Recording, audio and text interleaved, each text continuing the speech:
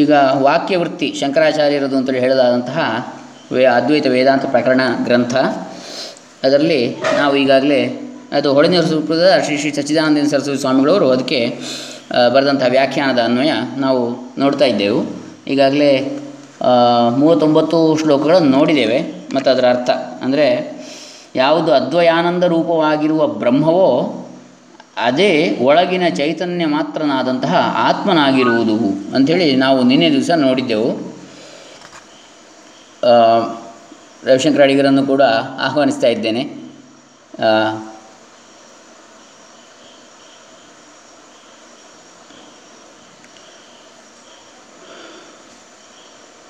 ನಮಸ್ತೆ ಅಡಿಗರೇ.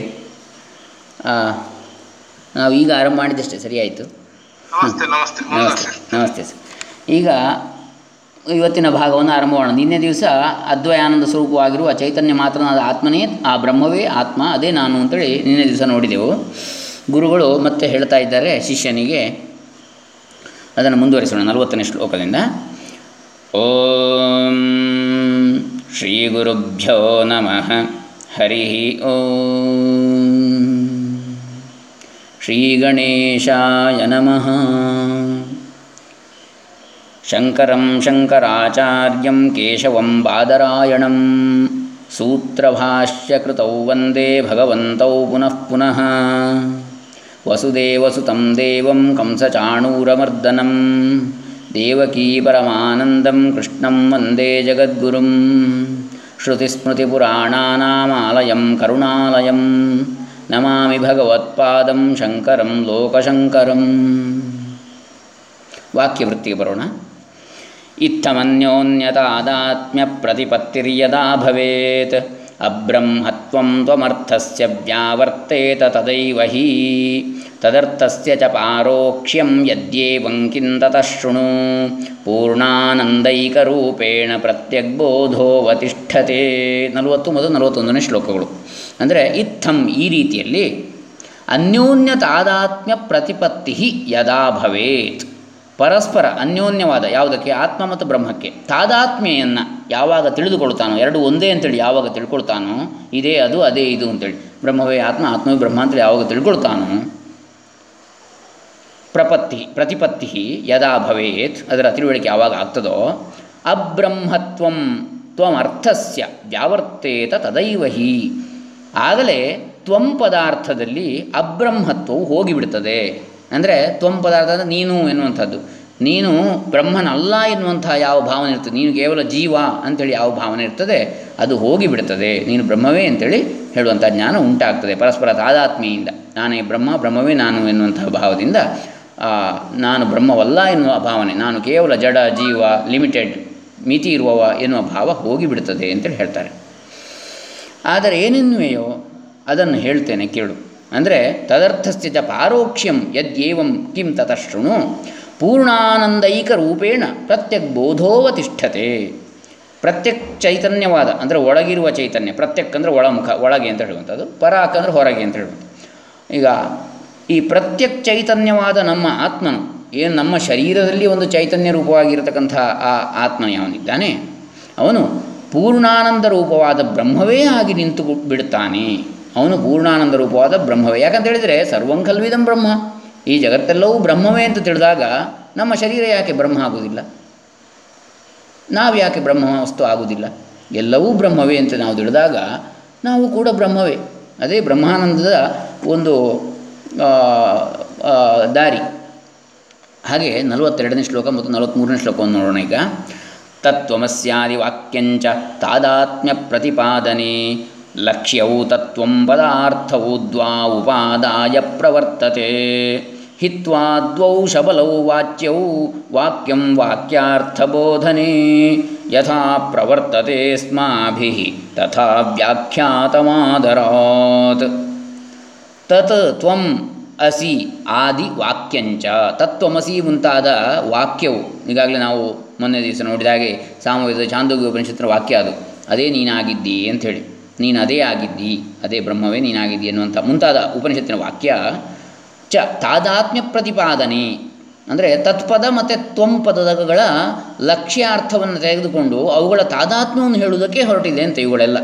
ಅಂದರೆ ತತ್ ಅಂದರೆ ಅದು ಬ್ರಹ್ಮವಸ್ತು, ತ್ವಂ ಅಂದರೆ ನೀನು ಅಂದರೆ ಜೀವ ಅಂತೇಳಿ ನಾವೇನು ತಿಳಿತೇವೆ ಅದು, ಅಥವಾ ಆತ್ಮ ಅಂತೇಳಿ ನಾವು ತಿಳಿಬೇಕು ಅದನ್ನು. ಈಗ ಆ ಆತ್ಮ ಮತ್ತು ಬ್ರಹ್ಮ, ತತ್ ಮತ್ತು ತ್ವಂ ಅದೆರಡೂ ಕೂಡ ಒಂದೇ ಎನ್ನುವುದನ್ನು ಹೇಳಲಿಕ್ಕೆ ಈ ವಾಕ್ಯಗಳೆಲ್ಲ ಬಂದಿವೆ ಅಂಥೇಳಿ ಇಲ್ಲಿ ಹೇಳ್ತಾ ಇದ್ದಾರೆ. ಹಾಗೆ ಹಿತ್ವಾ ದ್ವೌ ಶಬಲವು ವಾಚ್ಯವು ಅಂದರೆ ಇಲ್ಲಿ ವಿಶಿಷ್ಟಾರ್ಥಗಳಾದ ವಾಚ್ಯಾರ್ಥಗಳ ಎರಡನ್ನೂ ಬಿಟ್ಟು ವಾಕ್ಯಾರ್ಥವನ್ನು ಹೇಳುವುದಕ್ಕೆ ಹೇಗೆ ವಾಕ್ಯವು ಹೊರಟಿದೆ ಎಂಬುದನ್ನು ನಾವು ಆದರದಿಂದ ಹಿಂದೆ ಸ್ಪಷ್ಟವಾಗಿ ಹೇಳಿರ್ತೇವೆ ಅಂತ ಹೇಳ್ತಾರೆ. 39ನೇ ಶ್ಲೋಕದಲ್ಲಿ ನಾವು ಹೇಳಿರ್ತೇವೆ. ಅಂದರೆ ಈಗ ನಾವು ಆಗಲೇ ನೋಡಿದೆವು, ಒಂದು ವಾಕ್ಯದ ಅರ್ಥ ಆಗಬೇಕಿದ್ರೆ ಅದರಲ್ಲಿರುವ ಪದಗಳ ಅರ್ಥ ನಮಗೆ ಆಗಬೇಕು. ಆಮೇಲೆ ಆ ಒಂದು ಪದಕ್ಕೂ ಇನ್ನೊಂದು ಪದಕ್ಕೆ ಏನು ಸಂಬಂಧ ಅದನ್ನು ನೋಡಿ ಇದು ಮಾಡಬೇಕು ಅಂತ ಪೂರ್ಣಾರ್ಥವನ್ನು, ಅದರ ಭಾವಾರ್ಥ ಧ್ವನಿ ಏನು ಅಂತೇಳಿ, ಕೇವಲ ವಾಕ್ಯದ ನೇರ ಅರ್ಥ ಅಲ್ಲ. ಅಂದರೆ ಅದರ ಭಾವ ಏನು, ಧ್ವನಿ ಏನು ಅದರ ಹಿಂದಿನದು. ಅಂದರೆ ತತ್ ತ್ವಂ ಅಸಿ ಎನ್ನುವುದರಲ್ಲಿ ಪದಗಳು ಬೇರೆ ಬೇರೆ ಇದ್ದರೂ ಕೂಡ ತತ್ ಮತ್ತು ತ್ವಂ ಎನ್ನುವಂಥದ್ದು ಅದು ಒಂದು ಇನ್ನೊಂದಕ್ಕೆ ಸಂಬಂಧಪಟ್ಟದ್ದು ಅಂತೇಳಿ ಅಲ್ಲ. ಮತ್ತು ಒಂದೇ ಇನ್ನೊಂದೇ ಆಗಿದೆ, ಇನ್ನೊಂದೇ ಒಂದು ಅಂದರೆ ಇದೇ ಅದಾಗಿದೆ, ಅದೇ ಇದಾಗಿದೆ, ಒಂದೇ. ಈಗ ಉದಾಹರಣೆಗೆ ಕೃಷ್ಣ ಎನ್ನುವಂತಹ ಭಗವಂತನ ಒಂದು ಹೆಸರು, ಇನ್ನೊಂದು ರಾಮ, ಅಥವಾ ಈಗ ಕೃಷ್ಣನಿಗೆ ಅನೇಕ ಹೆಸರುಗಳು ಕೃಷ್ಣ ಅವತಾರದಲ್ಲಿ. ಆ ಒಂದೊಂದು ಹೆಸರು ಹೇಗೆ ಬೇರೆ ಬೇರೆ ಹೆಸರುಗಳು ಕೂಡ ಒಬ್ಬನೇ ವ್ಯಕ್ತಿಯನ್ನು ಹೇಳಿದೆಯೋ ಅದೇ ರೀತಿಯಲ್ಲಿ ತತ್ ಮತ್ತು ತ್ವಂ ಎನ್ನುವಂಥದ್ದು ಅದು ಎರಡೂ ಕೂಡ ಒಂದನ್ನೇ ಹೇಳಿದೆ. ಎರಡೂ ಕೂಡ ಪರಸ್ಪರ ಒಂದಕ್ಕೊಂದು ವಿಶೇಷಣವೂ ಅಲ್ಲ, ಒಂದಕ್ಕೊಂದು ಸಂಬಂಧಪಟ್ಟು ಇರತಕ್ಕಂಥದ್ದು ಅಂತೇಳಿ ಅಲ್ಲ, ಮತ್ತು ಅದೇ ಇದಾಗಿದೆ, ಇದೇ ಅದಾಗಿದೆ, ತಾದಾತ್ಮ್ಯ ಅಂತೇಳಿ ಹೇಳ್ತಾರೆ ಅಂತ. ಬ್ರಹ್ಮವಸ್ತು ಮತ್ತು ಆತ್ಮವಸ್ತು ಅಥವಾ ಜೀವ ಅಂಥೇಳಿ ನಾವೇನು ಹೇಳ್ತೇವೆ. ಮಧ್ವಾಚಾರ್ಯರು ಹೇಳಿದರು ಜೀವ ಬೇರೆ, ಬ್ರಹ್ಮ ಬೇರೆ ಅಂತೇಳಿ ಹೇಳಿದರು. ಶಂಕರಾಚಾರ್ಯರು ಹೇಳಿದರು ಜೀವ ಎನ್ನುವಂಥದ್ದು ಜಡ ವಸ್ತು, ಅನಾತ್ಮ. ಅಂದರೆ ಬ್ರಹ್ಮ ಅಂತ ಹೇಳುವಂಥದ್ದು ಚೈತನ್ಯ, ನಾವು ಆ ಚೈತನ್ಯ, ಈ ಜಡ ಅಲ್ಲ ಅಂತೇಳಿ ಅವರು ಹೇಳಿದರು. ಹಾಗಾದರೆ ಭೇದ ಇಲ್ಲ ಅಂತೇಳಿ ಹೇಳಲಿಲ್ಲ. ಮತ್ತು ಶಂಕರಾಚಾರ್ಯ ಹೇಳಿದ್ದೇನು, ನಾವು ಆ ಜಡ ವಸ್ತು ಅಲ್ಲ ಅಂತೇಳಿ ಹೇಳಿದರು. ನಾವು ಚೈತನ್ಯ, ಯಾಕಂದರೆ ನಾವು ಜಡ ವಸ್ತು ಆದರೆ ಅವನು ಶರೀರ ಬಿಟ್ಟ ಅಂತೇಳಿ ಹೇಳ್ತೇವಲ್ಲ, ಶರೀರ ಅಲ್ಲ ನಾವು, ಶರೀರವನ್ನು ಬಿಟ್ಟಂಥದ್ದು ಯಾವುದು ಅದೇ ನಾವು, ಯಾವ ಪ್ರಾಣ ಹೋಗುವಾಗ, ಅಥವಾ ಎಲ್ಲದರಲ್ಲಿ ವ್ಯಾಪ್ತ, ಅದಕ್ಕಿಂತ ಹೆಚ್ಚಿನದು, ಅದು ಕೇವಲ ಒಂದು ಸಣ್ಣ ಉದಾಹರಣೆ, ಅದಕ್ಕಿಂತ ಹೆಚ್ಚಿನದು ಎಲ್ಲದರಲ್ಲಿ ವ್ಯಾಪ್ತವಾಗಿರುವಂತಹ ಯಾವ ಪರಮಾತ್ಮ ಇದ್ದಾನೆ ಆ ತತ್ವವೇ ನಾವು ನಿಜವಾಗಿ ಈ ಹೊರಗೆ ಕಾಣುವ ಈ ಜಡವಾದ ಶರೀರ ಇಂದ್ರಿಯಗಳು ಇದೆಲ್ಲ ಅಲ್ಲ. ಇದಕ್ಕೆ ಚೈತನ್ಯವನ್ನು ಯಾವುದು ಕೊಡ್ತದೋ ಅದೇ ನಾವು, ಅದಕ್ಕೆಲ್ಲ ಸಾಕ್ಷಿ ಆಗಿರ್ತಕ್ಕಂಥದ್ದೇ ನಾವು ಅಂತೇಳಿ ಇಲ್ಲಿ ನಾವು ಎನ್ನುವುದನ್ನು ನಮ್ಮ ಕೊನೆಗೆ ನಾನು ಅಂತೇಳಿ ನಾವು ತಿಳ್ಕೊಳ್ಬೇಕು. ಯಾಕಂದರೆ ಒಂದೇ ವಸ್ತು ಇರುವಾಗ ನಾನು ಆಗ್ತದೆ. ಹಾಗಾಗಿ ನಾವು ಎನ್ನುವಂಥದ್ದು ಹೊರಗಿನ ಶರೀರಕ್ಕೆ ಮಾತ್ರ ನಾವು ಹೇಳೋದು ಬಹುವಚನ. ಕೊನೆಗೆ ನಾವು ಎನ್ನುವಂಥದ್ದು ಹೋಗಿ ನಾನು ಅಂತೇಳಿ ಆಗ್ತದೆ. ಯಾಕಂತ ಹೇಳಿದರೆ ನಾನು ಅಂತೇಳಿ ಹೇಳಿದರೆ ನೀನು ಹೌದು, ಅವನು ಹೌದು, ಎಲ್ಲ ಒಂದೇ ತತ್ವ, ಹೊರಗಿನ ಶರೀರಗಳು ಬೇರೆ ಬೇರೆ ಅಷ್ಟೆ ಇರಲಿ. ಹೀಗೆ ವಿಶಿಷ್ಟಾರ್ಥಗಳಾದ ವಾಕ್ಯಾರ್ಥಗಳ ಎರಡನ್ನೂ ಬಿಟ್ಟು ನಮಸ್ತೆ ಶ್ರೀನಿವಾಸ್ ಜಿ ಸರ್, ನಮಸ್ತೆ.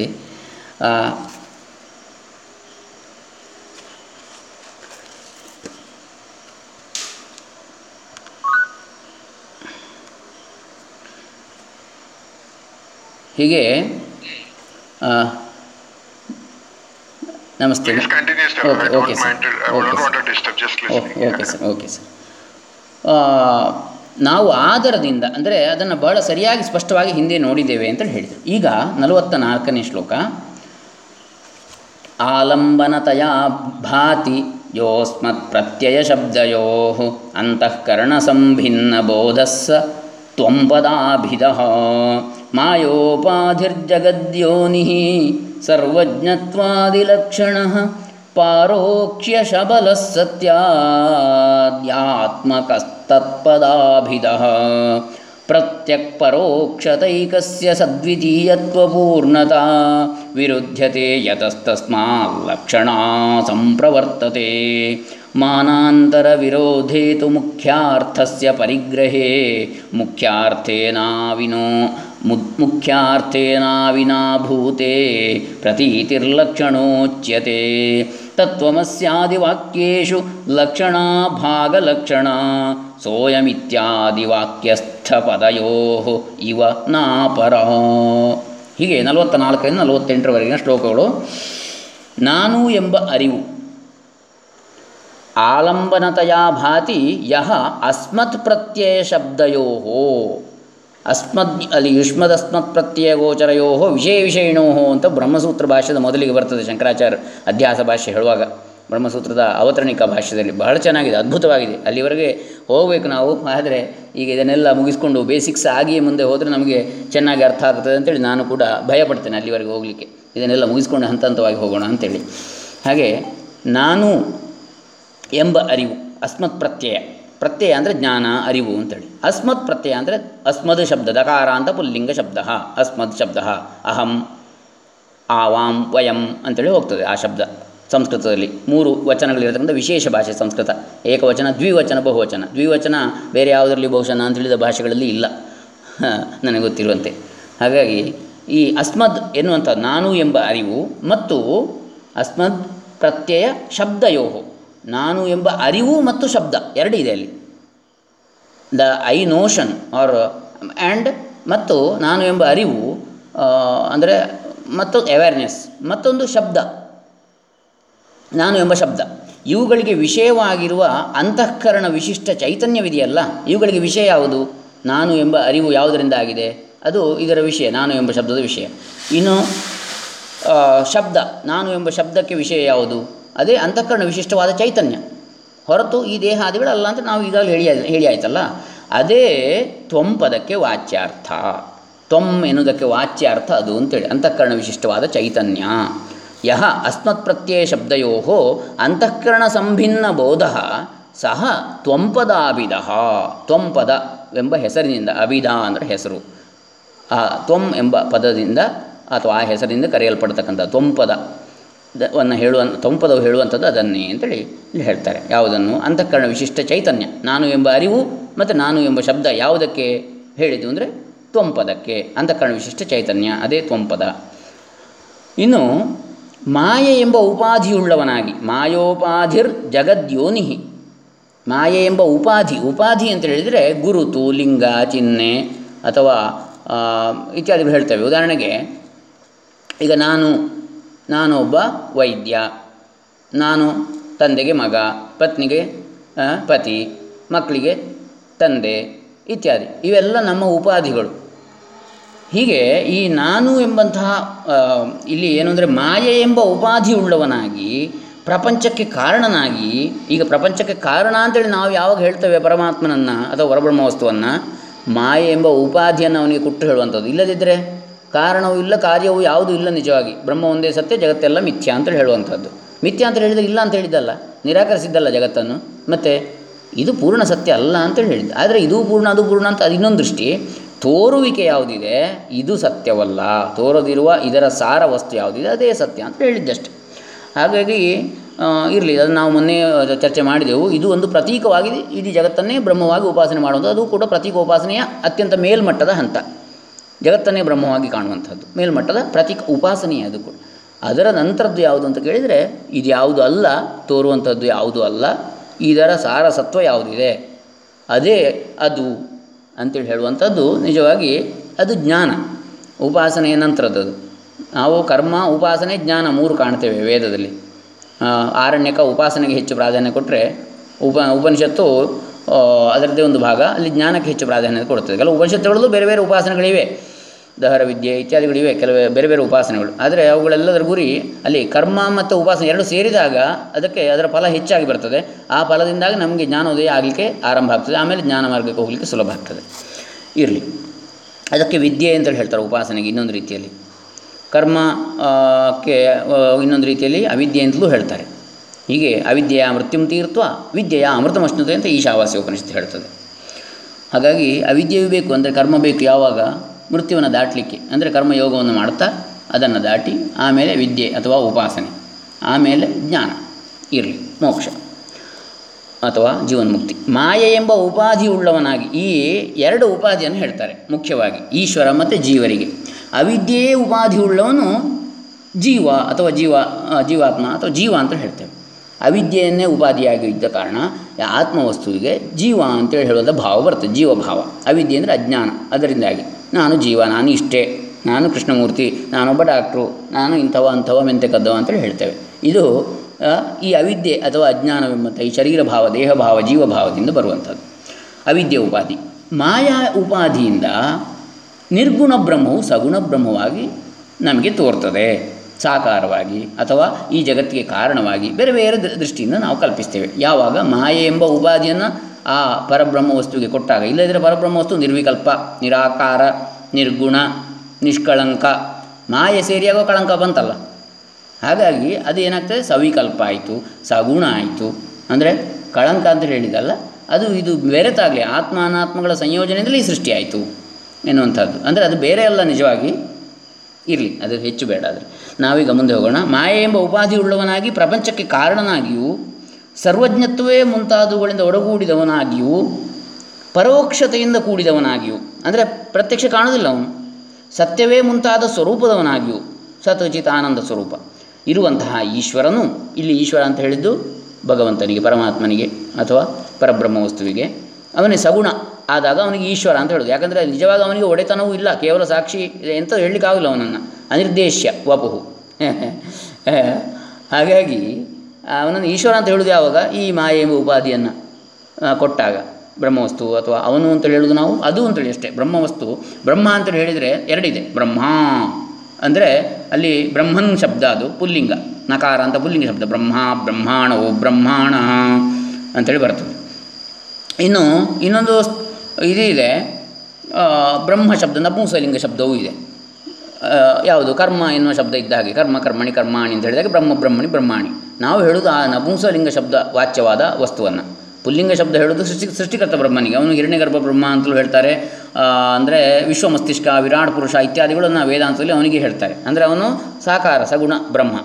ಈ ನಿರಾಕಾರ ನಿರ್ಗುಣ ಅಥವಾ ಕಾರಣ ಬ್ರಹ್ಮ ಅಂತೇಳಿ ಹೇಳೋದು ಪರಬ್ರಹ್ಮ ವಸ್ತುವಿಗೆ, ಅದು ನಿರಾಕಾರವಾದ. ಇದು ಕಾರ್ಯಬ್ರಹ್ಮ ಅಂತ ಹೇಳ್ತಾರೆ, ಅಪರಬ್ರಹ್ಮ ಅಂತ ಹೇಳ್ತಾರೆ. ಅದನ್ನು ಪರಬ್ರಹ್ಮ, ಇದನ್ನು ಅಪರಬ್ರಹ್ಮ. ಅಪರಬ್ರಹ್ಮ ಅಂದರೆ ಎರಡನೇದು ಸಾಕಾರ ಬ್ರಹ್ಮ, ನಿರಾಕಾರ ಬ್ರಹ್ಮಕ್ಕೆ ಪರಬ್ರಹ್ಮ ಅಂತ ಹೇಳ್ತೇವೆ. ಇರಲಿ, ಅಪರ ಅಂದರೆ ಇನ್ನೊಬ್ಬ ಅಂಥೇಳಿ ಇರಲಿ. ಹೀಗೆ ಇಂತಹ ಈಶ್ವರನು ಅಂದರೆ ಸಗುಣ, ಅವನು ಮಾಯಾ ಉಪಾಧಿಯಿಂದ ಸೇರಿಕೊಂಡು ಈಶ್ವರ ಎನಿಸ್ತಾನೆ. ಅವನು ತತ್ಪದಕ್ಕೆ ವಾಚ್ಯಾರ್ಥವು ಅಂತೇಳಿ ಆ ಈಶ್ವರನು ತತ್ ತ್ವಮಸಿ, ಆ ಈಶ್ವರನೇ ನೀನಾಗಿದ್ದಿ ಅಂತೇಳಿ ಹೇಳಿದ್ದು. ಅಲ್ಲಿ ಉಪಾಧಿ ಭೇದ ಇದೆ ಎರಡರಲ್ಲಿ ಕೂಡ, ಇಲ್ಲದಿದ್ದರೆ ಒಂದೇ ಆತ್ಮವಸ್ತು ಅಥವಾ ಬ್ರಹ್ಮವಸ್ತುವೇ ಇರುವುದು. ಅದಕ್ಕೆ ಮಾಯೆ ಎಂಬ ಉಪಾಧಿ ಸೇರಿಕೊಂಡಾಗ ಈಶ್ವರ ಎನ್ನಿಸ್ತದೆ, ಅವಿದ್ಯೆ ಅಥವಾ ಅಜ್ಞಾನ ಎನ್ನತಕ್ಕಂಥ ಉಪಾಧಿ ಸೇರಿಕೊಂಡಾಗ ಜೀವಭಾವ ಬರ್ತದೆ, ಈಶ್ವರ ಭಾವ ಜೀವಭಾವ. ಹಾಗಾಗಿ ರಾಮಕೃಷ್ಣ ಪರಮಹಂಸರು ಕೂಡ ಹೇಳ್ತಾರೆ, ಅಥವಾ ಬೇರೆ ಎಲ್ಲ ಕಡೆ ಬರ್ತದೆ, ಈಶ್ವರ ಕೋಟಿ ಮತ್ತು ಜೀವಕೋಟಿ ಅಂತ ಹೇಳ್ತಾರೆ. ಜನರಲ್ಲಿ, ಮನುಷ್ಯರಲ್ಲಿ ನಾವು ಎರಡು ಇದನ್ನು ಕಾಣ್ತೇವೆ ಅಂತ. ಈಶ್ವರ ಕೋಟಿ ಅಂದರೆ ಅವತಾರ ಪುರುಷರು, ಶಂಕರಾಚಾರ್ಯ ಇರ್ಬೋದು, ರಾಮಕೃಷ್ಣ ಪರಮಹಂಸರು ಇರ್ಬೋದು, ಬೇರೆ ಬೇರೆ ಮಹಾಮಹಿಮರಿದ್ದಾರೆ. ಅವರು ಆ ಉಚ್ಚಗುಡಿ ಕೃಷ್ಣ ಇರ್ಬೋದು, ಭಗವಂತ ಅವನು. ಅಂದರೆ ಪೌರಾಣಿಕ ದೃಷ್ಟಿಯಲ್ಲಿ ಪರಮಾತ್ಮ ಪೂಜೆ ಮಾಡ್ತೇವೆ. ಇನ್ನು ಈ ವೇದಾಂತ ದೃಷ್ಟಿಯಲ್ಲಿ ನೋಡಿದರೆ ಅವನು ಬ್ರಹ್ಮಜ್ಞಾನಿ, ಅವನು ಈಶ್ವರ ಕೋಟಿಗೆ ಸೇರಿದವ. ಹಾಗಾಗಿ ಅಂಥ ಲೀಲೆಗಳನ್ನು, ಪವಾಡಗಳನ್ನು ಅವನು ಮಾಡಿದ, ಅತಿಮಾನುಷ ಲೀಲೆಗಳನ್ನು ಮಾಡಿ ತೋರಿಸಿದ ಅವನು. ಹಾಗಾಗಿ ಅವನು ಮಾಡಿದ್ದು ಯಾವುದು ಕೂಡ ಲೀಲೆಯೇ ಹೊರತು ಅದು ಯಾವುದೋ ತಪ್ಪಲ್ಲ. ಅದರ ಬಗ್ಗೆ ನಾನು ಇನ್ನೊಂದು ಪೋಡ್ಕಾಸ್ಟಲ್ಲಿ ಹಾಕ್ತಾ ಇದ್ದೇನೆ, ಡಿ ವಿ ಜಿಯವರ ಇದು. ಅದರಲ್ಲಿ ನಾವು ಈ ವಿಷಯಾಂತರ ಮಾಡೋದು ಬೇಡ, ಅದು ಅದರಲ್ಲಿ ಇದೆ, ಚೆನ್ನಾಗಿದೆ, ಇರಲಿ. ಹೀಗೆ ಇರುವ ಈಶ್ವರನು ತತ್ಪದಕ್ಕೆ ವಾಚ್ಯಾರ್ಥವು. ಒಬ್ಬನೇ ಪ್ರತ್ಯೇಗಾತ್ಮನಾಗಿರುವುದು, ಪರೋಕ್ಷವಾಗಿರುವುದು. ಪ್ರತ್ಯೇಗಾತ್ಮ ನಮ್ಮೊಳಗಿರತಕ್ಕಂಥದ್ದು, ಹಾಗೆ ಪರೋಕ್ಷವಾಗಿರ್ತಕ್ಕಂಥ ಬ್ರಹ್ಮವಸ್ತು, ಎರಡು ಕೂಡ ಒಬ್ಬನೇ. ಇವು ಎರಡನೇ ವಸ್ತುವಿನಿಂದ ಒಡಗೂಡಿರುವುದು, ಪೂರ್ಣನೂ ಆಗಿರುವುದು. ಇವು ಒಂದಕ್ಕೊಂದು ವಿರುದ್ಧ. ಯಾಕಂದರೆ ಒಂದೇ ಇರುವಾಗ ಎರಡನೇ ವಸ್ತುವಿನಿಂದ ಒಡಗೂಡುವುದು ಹೇಗೆ? ಅದು ಒಂದೇ, ಇದು ಒಂದೇ ಅಂತ ಹೇಳುವಾಗ. ಹಾಗಾಗಿ ಅದು ಇವು ಪೂರ್ಣನೂ ಹೌದು, ಎರಡನೇ ವಸ್ತುವಿಂದ ಇನ್ನೊಂದು ವಸ್ತುವಿನ ಸೇರಿಕೊಂಡಿದೆ ಅಂತೇಳಿ ಹೇಳುವುದು ಹೌದು ಅಂತೇಳಿ, ಆದರೆ ಅದು ಒಂದಕ್ಕೊಂದು ವಿರುದ್ಧವಾಗ್ತದೆ. ಇನ್ನೊಂದಿಲ್ಲ, ಒಂದೇ ಇರುವುದು ಅಂಥೇಳಿ ಇಲ್ಲಿ ಲಕ್ಷಣೆ ಬರ್ತದೆ. ಯಾಕಂತೇಳಿ ಹೇಳಿದರೆ ಇಲ್ಲಿ ನಾವು ವ್ಯತ್ಯಾಸ ಕಾಣ್ತೇವೆ. ಈಶ್ವರ ಅಂತ ಹೇಳಿದರೆ ಮಾಯೆ ಉಪಾಧಿ ಉಳ್ಳವ, ಜೀವ ಅಂತ ಹೇಳಿದರೆ ಅವಿದ್ಯೆ ಉಪಾಧಿ ಉಳ್ಳವ. ಹಾಗಾದರೆ ಅದು ವ್ಯತ್ಯಾಸ ಉಂಟಲ್ಲ ಅಲ್ಲಿಂದ ಇಲ್ಲಿಗೆ ಅಂಥೇಳಿ ಪ್ರಶ್ನೆ ಬರ್ತದೆ. ಹಾಗಾಗಿ ಅದಕ್ಕೆ ಏನು ಹೇಳ್ತಾರೆ ಇಲ್ಲಿ, ಲಕ್ಷಣೆ ಎನ್ನುವಂಥದ್ದು ಬರ್ತದೆ ಅಂತ. ಲಕ್ಷಣೆ ಅಂತೇಳಿ ಹೇಳಿದರೆ ಮುಖ್ಯಾರ್ಥವನ್ನು ಸ್ವೀಕರಿಸುವುದು ಮತ್ತೊಂದು ಪ್ರಮಾಣಕ್ಕೆ ವಿರುದ್ಧವಾಗಿದ್ದರೆ ಮುಖ್ಯಾರ್ಥಕ್ಕೆ ಸಂಬಂಧಪಟ್ಟೇ ಇರುವ ಮತ್ತೊಂದು ಅರ್ಥವನ್ನು ತಿಳಿಯುವುದು, ಅರಿಯುವುದು ಲಕ್ಷಣೆ ಅಂತೇಳಿ ಅನ್ನಿಸ್ತದೆ. ಅಂದರೆ ಹೇಳ್ತೇನೆ ನಾನು ಅದಕ್ಕೆ ಉದಾಹರಣೆ ಕೊಟ್ಟು. ಈಗ ತತ್ವಮಸಿ ಮುಂತಾದ ವಾಕ್ಯಗಳಲ್ಲಿರುವ ಲಕ್ಷಣೆಯು ಅವನೇ ಇವನೂ ಮುಂತಾದ ವಾಕ್ಯಗಳಲ್ಲಿರುವ ಪದಗಳಿಗೆ ಹೇಗೋ ಹಾಗೆ ಭಾಗಲಕ್ಷಣೆಯಾಗಿರುತ್ತದೆ ಹೊರತು ಮತ್ತೊಂದಲ್ಲ ಅಂತ ಹೇಳ್ತಾರೆ. ಭಾಗಲಕ್ಷಣ ಅಂತ ಹೇಳಿದರೆ ಭಾಗತ್ಯಾಗ ಲಕ್ಷಣ, ಅದರಲ್ಲಿ ಬೇರೆ ಬೇರೆ ಇದೆ. ಜಹಲ್ ಲಕ್ಷಣ, ಅಜಹಲ್ ಲಕ್ಷಣ, ಜಹದ ಅಜಹಲ್ ಲಕ್ಷಣ, ಹೀಗೆಲ್ಲ ಇದೆ. ಅಂದರೆ ಬೇರೆ ಏನಿಲ್ಲ ಅದರಲ್ಲಿ. ಈಗ ಗಂಗೆಯಲ್ಲಿ ಅವನ ಮನೆ ಇದೆ ಅಂಥೇಳಿ ಒಂದು ಉದಾಹರಣೆ ಕೊಡ್ತಾರೆ. ಗಂಗೆಯಲ್ಲಿ ಮನೆ ಇದೆ ಅಂದರೆ ಗಂಗಾ ನದಿಯ ಮಧ್ಯದಲ್ಲಿ ಇರಲಿಕ್ಕೆ ಸಾಧ್ಯ ಇಲ್ಲ. ಈಗ ಒಂದು ಊರನ್ನು ಹೇಳೋದು, ಈಗ ದಂಬೆಯಲ್ಲಿ ನಮ್ಮ ಮನೆ ಇದೆ ಅಂತೇಳಿ ಹೇಳಿದರೆ, ದಂಬೆ ಅಂದರೆ ನೀರು ಹೋಗುವ ದಂಬೆ ಅಲ್ಲ, ದಂಬೆಯಲ್ಲಿ ಎಲ್ಲಿದೆ ಅಂತ ಕೇಳಿದರೆ ಒಂದು ಪಾಯಿಂಟ್ ಮಾಡಬೇಕು. ಹಾಗೆ ಈ ಗಂಗೆಯಲ್ಲಿ ಮನೆ ಇದೆ ಅಂತೇಳಿ ಹೇಳಿದರೆ ಅಲ್ಲಿ ವಾಚ್ಯಾರ್ಥ ಅಂತ ಕೊಡೋದಲ್ಲ, ಅದರ ಭಾವಾರ್ಥ ಏನು, ಗಂಗಾ ನದಿ ತೀರದಲ್ಲಿ ಎಲ್ಲಿಯೋ ಅವನದು ಮನೆ ಇದೆ ಅಂತೇಳಿ ಅರ್ಥ. ಅಲ್ಲಿ ಅದೇ ರೀತಿ ಇನ್ನೊಂದು ದೇವದತ್ತ. ದೇವದತ್ತ ಇದು ಅದೇ ದೇವದತ್ತ, ನಾನು ಹಿಂದೆ ಒಮ್ಮೆ ನೋಡಿದ್ದೆ, ಸಣ್ಣ ಹುಡುಗ ಆಗಿದ್ದ, ಈಗ ಗಡ್ಡ ಮೀಸೆ ಎಲ್ಲ ಬಂದಿದೆ ಅಲ್ಲ, ಅವನೇ ಇವನು ಅಂತೇಳಿ ಹೇಳ್ತೇವೆ. ಹಾಗಾದರೆ ಅಲ್ಲಿ ವ್ಯತ್ಯಾಸ ಆಗಲಿಲ್ಲ ಅಂತ ಕೇಳಿದರೆ ಆಗಿದೆ. ಅವನ ದೇಹ ಮೊದಲಿಗಿಂತ ಮೊದಲು ಮಗುವಾಗಿದ್ದ, ಈಗ ಗಡ್ಡ ಮೀಸೆ ಬಂದಿದೆ. ಅವನೇ ಅಲ್ಲೂ ಅಂತ ಕೇಳಿದರೆ ಅವನೇ ಇದು. ವ್ಯತ್ಯಾಸ ಏನು, ಆ ಗಡ್ಡ ಮೀಸೆ ಬಂದಿದೆ, ಇವನು ಬೆಳೆದು ದೊಡ್ಡವನಾಗಿದ್ದಾನೆ ಅಂತೇಳಿ, ವ್ಯಕ್ತಿ ಅದುವೇ. ಅದೇ ರೀತಿಯಲ್ಲಿ ಅಲ್ಲಿ ಉಪಾಧಿ ವ್ಯತ್ಯಾಸ ಆಗಿದೆ ಹೊರಗಿಂದು. ಹಾಗೆಯೇ ಈಶ್ವರ ಅಂದರೆ ಮಾಯೆ ಎಂಬ ಉಪಾಧಿ ಉಳ್ಳ ಅಂತ ನಾವು ಆಗಲೇ ಹೇಳಿದೆವು. ಅದೇ ಬ್ರಹ್ಮ ವಸ್ತುವೇ ಅವಿದ್ಯೆ ಎಂಬ ಉಪಾದಿಯಿಂದ ಕೂಡಿದರೆ ಜೀವ ಅಂತೇಳಿ ಎನಿಸ್ತದೆ, ಜೀವಭಾವವನ್ನು ಹೊಂದುತ್ತದೆ. ಹಾಗಾದರೆ ಈ ಉಪಾಧಿಗಳು ಎರಡನ್ನು ತೆಗೆದರೆ, ಈ ಅವಿದ್ಯೆಯನ್ನು ನಾವು ಕಳೆದುಕೊಂಡ್ರೆ ಆವಾಗ ನಾವು ಬ್ರಹ್ಮವೇ ಆಗಿಬಿಡ್ತೇವೆ. ಅಜ್ಞಾನ ಹೋದರೆ ಆಯಿತು, ಮುಗೀತಲ್ಲಿಗೆ, ಇನ್ನೇನಿಲ್ಲ. ನಮ್ಮ ಸ್ವರೂಪದ ಲಕ್ಷಣ ನಮಗೆ ಗೊತ್ತಾದರೆ ಆಯಿತು. ಅಂದರೆ ಅಜ್ಞಾನ ಕಳೆದು ಹೋದರೆ ನಮಗೆ ಬ್ರಹ್ಮಜ್ಞಾನ ಆಯಿತು, ಮೋಕ್ಷ ಆಯಿತು ಅಂತೇಳಿ ಲೆಕ್ಕ.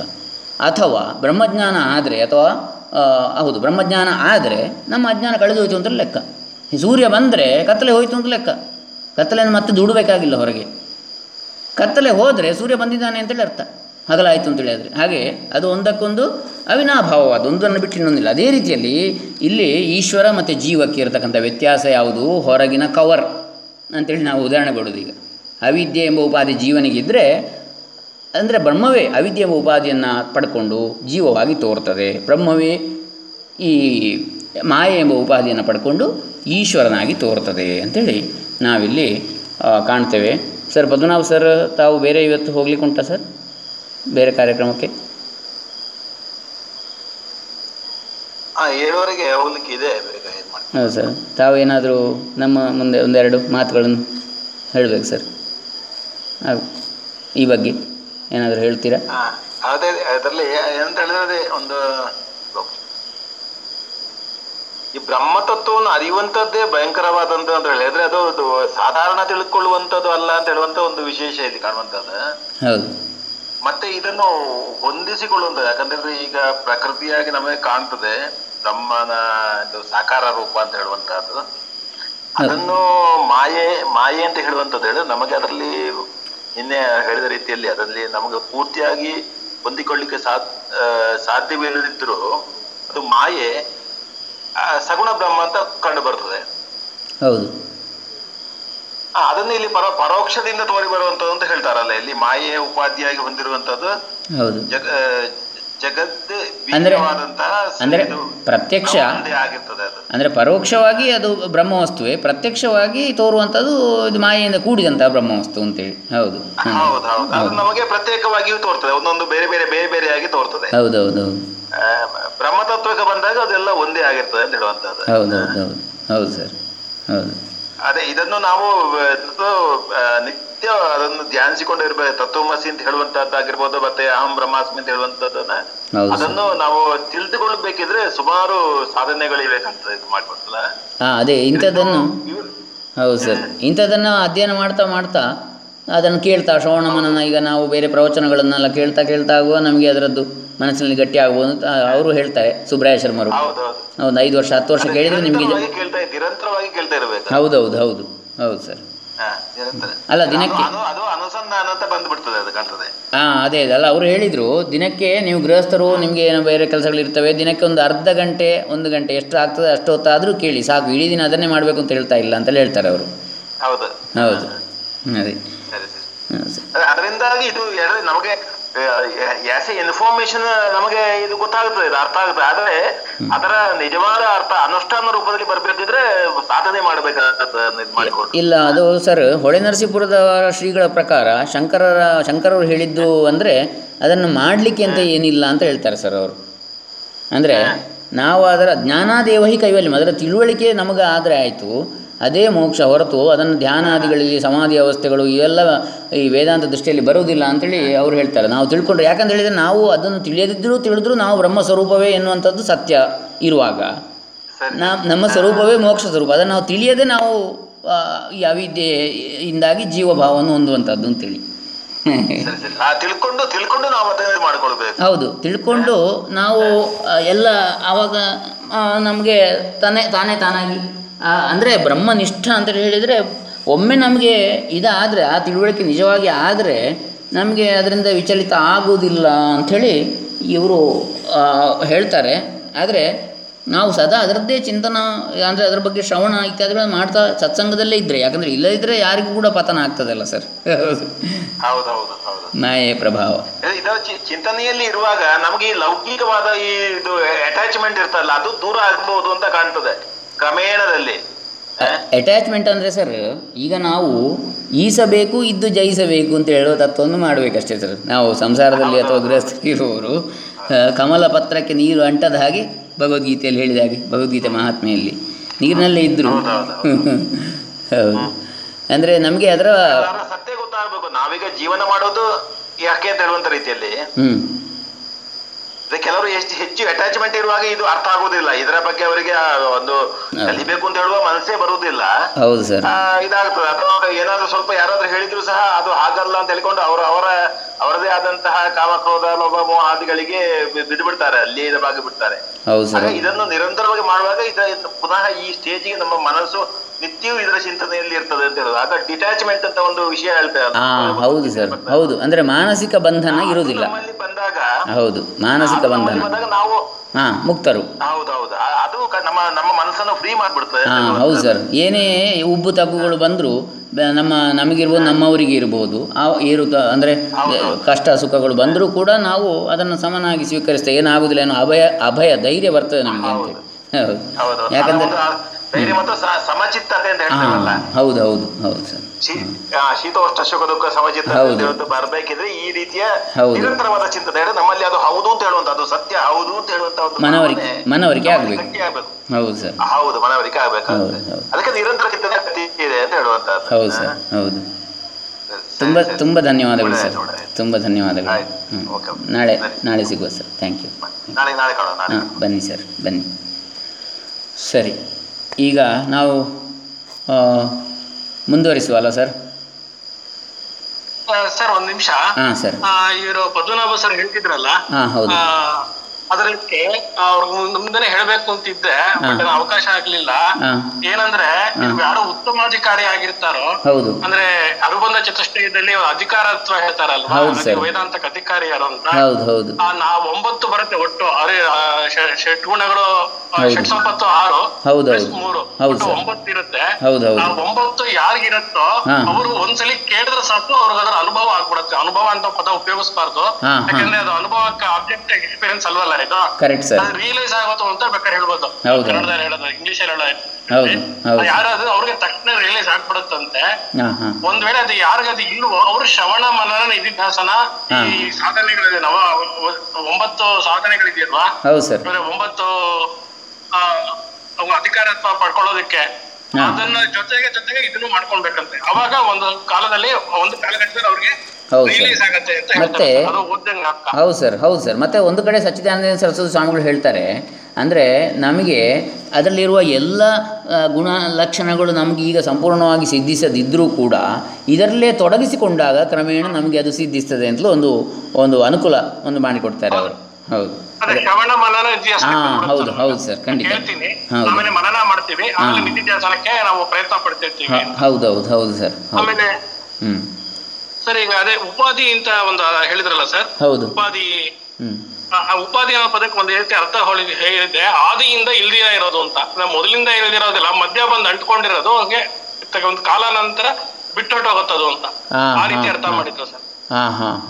ಅಂದ್ರೆ ಅನಾದಿಯಿಂದ ಇರೋದಲ್ಲ, ಅಲ್ಲ. ಸರಿ ಸರಿ ಸರಿ, ಹೌದು ಸರ್, ಹೌದು. ಇನ್ನೊಂದು ನೀವು ಹೇಳಿದಾಗ ನನಗೆ ತಲೆಗೋಯ್ತು. ಹೌದು, ಅಂದರೆ ಆದಿ ಅಂತ ಹೇಳಿದರೆ ಮನೋರೋಗ, ಆದಿ ವ್ಯಾಧಿ ಅಂತ ಹೇಳಿ ಶಾರೀರಿಕ ರೋಗ. ಇದು ಉಪಾಧಿ, ನಮ್ಮ ಬಳಿಯೇ ಇರುವ ಒಂದು ಅಂದರೆ ಮನಸ್ಸಿನ ಒಂದು ತಪ್ಪು ಕಲ್ಪನೆ ಅಂತದ್ದು ಉಪ ಆದಿ, ನಮ್ಮ ಹತ್ತಿರವೇ ಇರುವ ಉಪ ಸಮೀಪೆ. ಇನ್ನೊಂದು ವಿಚಾರ ಇತ್ತು ಸರ್, ಅದು ಆಕ್ಚುಲಿ ಇದಾಗ್ಬೋದು. ಏನಂದ್ರೆ ನಮ್ಗೆ ಜ್ಞಾನ ಮತ್ತು ಅಜ್ಞಾನ ಇರುತ್ತಲ್ವಾ. ಅಜ್ಞಾನ ಅಂದ್ರೆ ಅಧ್ಯಾಸ ಅಂತ ಹೇಳ್ತಾರೆ, misconception. Not just ignorance, it is also misconception. ಹಾಂ ಹೌದು ಗ್ರಹಕ್ಕೆ. ಹೌದು ಅಜ್ಞಾನ ಒಂದೇ ಅಲ್ಲ, ತಪ್ಪು ತಿಳುವಳಿಕೆನೂ ಇದೆ ನಮ್ಮಲ್ಲಿ. ಹೌದು, ಅಧ್ಯಾಸ. ಹೌದು, ಅವ್ರೇನಂತೀವಿ ಎಲ್ಲದಕ್ಕೂ ಅಧ್ಯಾಸ ಅಂತ ಹೇಳ್ತಾರೆ. ಕರೆಕ್ಟ್ ಸರ್, ಹೌದು ಅಧ್ಯಾಸ. ಹೌದು ಅಜ್ಞಾನ ಒಂದೇ ಅಲ್ಲ, ಅಧ್ಯಾಸವೂ ಇದೆ ನಮಗೆ. ಹೌದು, ಅವಿದ್ಯೆ ಅದು ಅಧ್ಯಾಸ. ಜ್ಞಾನ ಮತ್ತು ಹೌದು ಸರ್, ಜ್ಞಾನ ಮತ್ತು ಅಧ್ಯಾಸ ಎರಡು ಅನಾದಿ ಅಂತೆ. ಹಾಂ, ಆದ್ರೆ ಜ್ಞಾನ ಅನಂತ, ಬಟ್ ಅಜ್ಞಾನ ಅನಾದಿ ಅಲ್ಲ. ಕರೆಕ್ಟ್ ಕರೆಕ್ಟ್ ಸರ್, ಅನಂತ ಅಲ್ಲ. ಅನಂತ ಅಲ್ಲ, ಕರೆಕ್ಟ್ ಸರ್. ಹೌದು, ತುಂಬ ಚೆನ್ನಾಗಿ ಹೇಳಿದೆ. ಹೌದು ಹೌದು ಸರ್, ಅದು ಅನಂತ ಅಲ್ಲ. ಹೌದು. ಯಾಕಂದರೆ ಈ ದೃಷ್ಟಿನಲ್ಲಿ ನಾವು ಒಂದು ದಿವಸ ಜ್ಞಾನಿಗಳಾಗ್ತೇವೆ, ಆವಾಗ ನಮ್ಮ ಅವಿದ್ಯೆ ಹೋಯ್ತಲ್ಲ, ಅದಕ್ಕೆ ಅಂತ್ಯ ಇದೆ ಅವಿದ್ಯೆಗೆ, ಅಧ್ಯಾಸಕ್ಕೆ. ಆದರೆ ಆದಿ ಇಲ್ಲ, ಅದಕ್ಕೆ ಅನಾದಿ ಅದು. ಅಂದರೆ ಪ್ರಪಂಚದ ಸೃಷ್ಟಿಯಿಂದಲೇ ಮೊದಲಿಂದಲೇ ಎಲ್ರಿಗೂ ಉಂಟದು ಅವಿದ್ಯೆ ಮತ್ತು ಅಧ್ಯಾಸ ಎನ್ನುವಂಥದ್ದು. ಅದೇ ಅವಿದ್ಯೆ ಅಂತೇಳಿ ಹೇಳಿದರೆ, ನಾವು ಸುಬ್ರಾಯ ಶರ್ಮರ ಪ್ರಕಾರ ಅವಿದ್ಯೆ ಅಂತೇಳಿ ಹೇಳಿದರೆ ಅಜ್ಞಾನ, ಅಧ್ಯಾಸ ಅಂತೇಳಿ ಹೇಳಿದರೆ ಈ ಅಜ್ಞಾನದಿಂದ ಆದ ತಪ್ಪು ತಿಳುವಳಿಕೆ ಅಧ್ಯಾಸ ಅಂತೇಳಿ. ಅವಿದ್ಯೆಯಿಂದ ಆದದ್ದು ಅಧ್ಯಾಸ ಅಂತ. ಹೌದು ಸರ್, ಹೌದು ಹೌದು ಸರ್. ಒಂದನ್ನು ಇನ್ನೊಂದಾಗಿ, ಆತ್ಮವನ್ನು ಅನಾತ್ಮವಾಗಿ, ಅನಾತ್ಮವನ್ನು ಆತ್ಮವಾಗಿ ತಿಳಿಯುವಂಥದ್ದು ಅಂತೇಳಿ, ದೇಹವನ್ನೇ ನಾನು. ಹೌದೌದು, ಸರಿ ಸರ್. ಆಮೇಲೆ ಸರಿ, ಇನ್ನೊಂದಿತ್ತು, ಹಾಂ, ಸತ್ಚಿತ್ ಆನಂದ. ಇದು ನಮ್ಗೆ ಒಂದು ಇದು ತುಂಬಾ ಕನ್ಫ್ಯೂಷನ್ ಆಗಿತ್ತು ಸರ್ ಹಿಂದೆ, ಬಟ್ ಈಗಿಲ್ಲ. ಅದು ಹಂಚ್ಕೊಳಕ್ ಇಷ್ಟಪಡ್ತೀನಿ ಸರ್. ನಾವು ಮೊದಲು ನಿರ್ಗುಣ ನಿರಾಕಾರ ಪರಬ್ರಹ್ಮ ವಸ್ತು ಅಂತ ಹೇಳ್ತಿದ್ವಿ. ಹೌದು. ಸತ್ ಚಿತ್ ಆನಂದ ಅದರ ಗುಣಗಳಾಯ್ತು ಅಂದ್ರೆ ನಿರ್ಗುಣ ಹೇಗಾಗತ್ತೆ ಅಂತ ಪ್ರಶ್ನೆ ಬರ್ತಿತ್ತು. ಖಂಡಿತ, ಹೌದು ಅಲ್ವಾ? ಆವಾಗ ಅನ್ಕೊಳ್ಳೋದು ಸ್ವರೂಪ ಲಕ್ಷಣ ಅಂತ, ಅಂದ್ರೆ ಅದೇ ಭಗವಂತ, ಅದೇ ಪರಬ್ರಹ್ಮ ಹೊರತು ಬೇರೆನಲ್ಲ ಅಂತ. ಅಂದ್ರೆ ಈಗ ನಮಗೆ ಮಾತು ಮತ್ತು ಮನಸ್ಸುಗಳಿಗೆ ನಿಲುಕದ್ದದು, ಅದನ್ನು ಬಾಯಿಂದ ಮಾತಿನಿಂದ ವರ್ಣಿಸಲಿಕ್ಕೆ ವರ್ಣಿಸಲಿಕ್ಕೆ ಸಾಧ್ಯ ಇಲ್ಲ ಅದನ್ನು. ಹಾಗಂತೇಳಿ ನಮಗೆ ಇನ್ನೊಬ್ಬರಿಗೆ ಅದನ್ನು ಹೇಳಬೇಕಿದ್ರೆ, ಅರ್ಥ ಮಾಡಿಸಬೇಕಿದ್ರೆ, ಆವಾಗ ಏನಾಗ್ತದೆ, ಅಲ್ಲಿ ಶಬ್ದಗಳು ಬೇಕಾಗ್ತದೆ.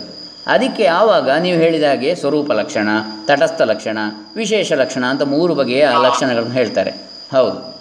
ಹಾಗಾಗಿ ಸ್ವರೂಪ ಅಂತೇಳಿ ಹೇಳಿದರೆ ಅಲ್ಲಿ ಸತ್ ಚಿತ್ ಆನಂದ ಎನ್ನುವಂಥದ್ದು ಕೂಡ ನಾವು ನೀವು ಹೇಳಿದಾಗೆ ನಿರ್ಗುಣಕ್ಕೆ ಅದನ್ನು ಆರೋಪ ಮಾಡಿದಾಗೆ ಆಗ್ತದೆ ಅಷ್ಟೇ. ಅದನ್ನೇ ಅಧ್ಯಾರೋಪ ಅಪವಾದ ನ್ಯಾಯ, ಅಧ್ಯಾರೋಪ ಅಪವಾದದಿಂದ ಅದನ್ನು ಬಹಳ ಚೆನ್ನಾಗಿ ನಮ್ಮ ಸಚ್ಚಿದಾನಂದ ಸರಸ್ವತಿ ಸ್ವಾಮಿಗಳು ಅದೇ ಒಂದು ನ್ಯಾಯವನ್ನು ವಿಸ್ತರಿಸಿದ್ದಾರೆ. ಹೌದು, ಒಮ್ಮೆ ಆರೋಪ ಮಾಡುವುದು. ಈಗ ಉದಾಹರಣೆಗೆ ಈಗ ನಾನು ಇದು ಹೌದು ಅಂತ ಹೇಳೋದು, ಆಮೇಲೆ ಇದಲ್ಲ, ನೇತಿ ಮಾರ್ಗ ಅದೇ ಅಧ್ಯಾರೋಪ ಅಪವಾದ. ಒಮ್ಮೆ ಆರೋಪ ಮಾಡೋದು, ಹೌದು ಅವನು ಸತ್ಯನು, ಅವನು ಜ್ಞಾನ ಸ್ವರೂಪ, ಅವನು ಆನಂದ ಸ್ವರೂಪ ಅಂತೇಳಿ ಹೇಳೋದು. ಆಮೇಲೆ ಅದೂ ಅಲ್ಲ, ಎಲ್ಲ ಗುಣಗಳಿಂದ ವರ್ಜಿತನು, ನಿರ್ಗುಣ ಸ್ವರೂಪ ಅಂತೇಳಿ ಆಮೇಲೆ. ಯಾಕಂದರೆ ಮೊದಲು ನಾವಿರುವ ಹಂತಕ್ಕೆ ಹೇಳಬೇಕಾಗ್ತದೆ, ಆಮೇಲೆ ಆವಾಗ ನಾವು ಆ ಹಂತಕ್ಕೆ ಹೋಗ್ತೇವೆ. ಅವ್ರು ಹೇಳಿದ ಲಕ್ಷಣಗಳ, ಅಂದರೆ ಈಗ ಉದಾಹರಣೆಗೆ ತಾಮಸದಿಂದ ರಾಜಸದಿಂದ ಸಾತ್ವಿಕಕ್ಕೆ ಏರ್ತೇವೆ. ಸಾತ್ವಿಕಕ್ಕೆ ಏರದೆ ತಾಮಸದಲ್ಲೇ ಇದ್ದವನಿಗೆ ತ್ರಿಗುಣಾತೀತ ಆಗಲಿಕ್ಕೆ ಆಗೋದಿಲ್ಲ.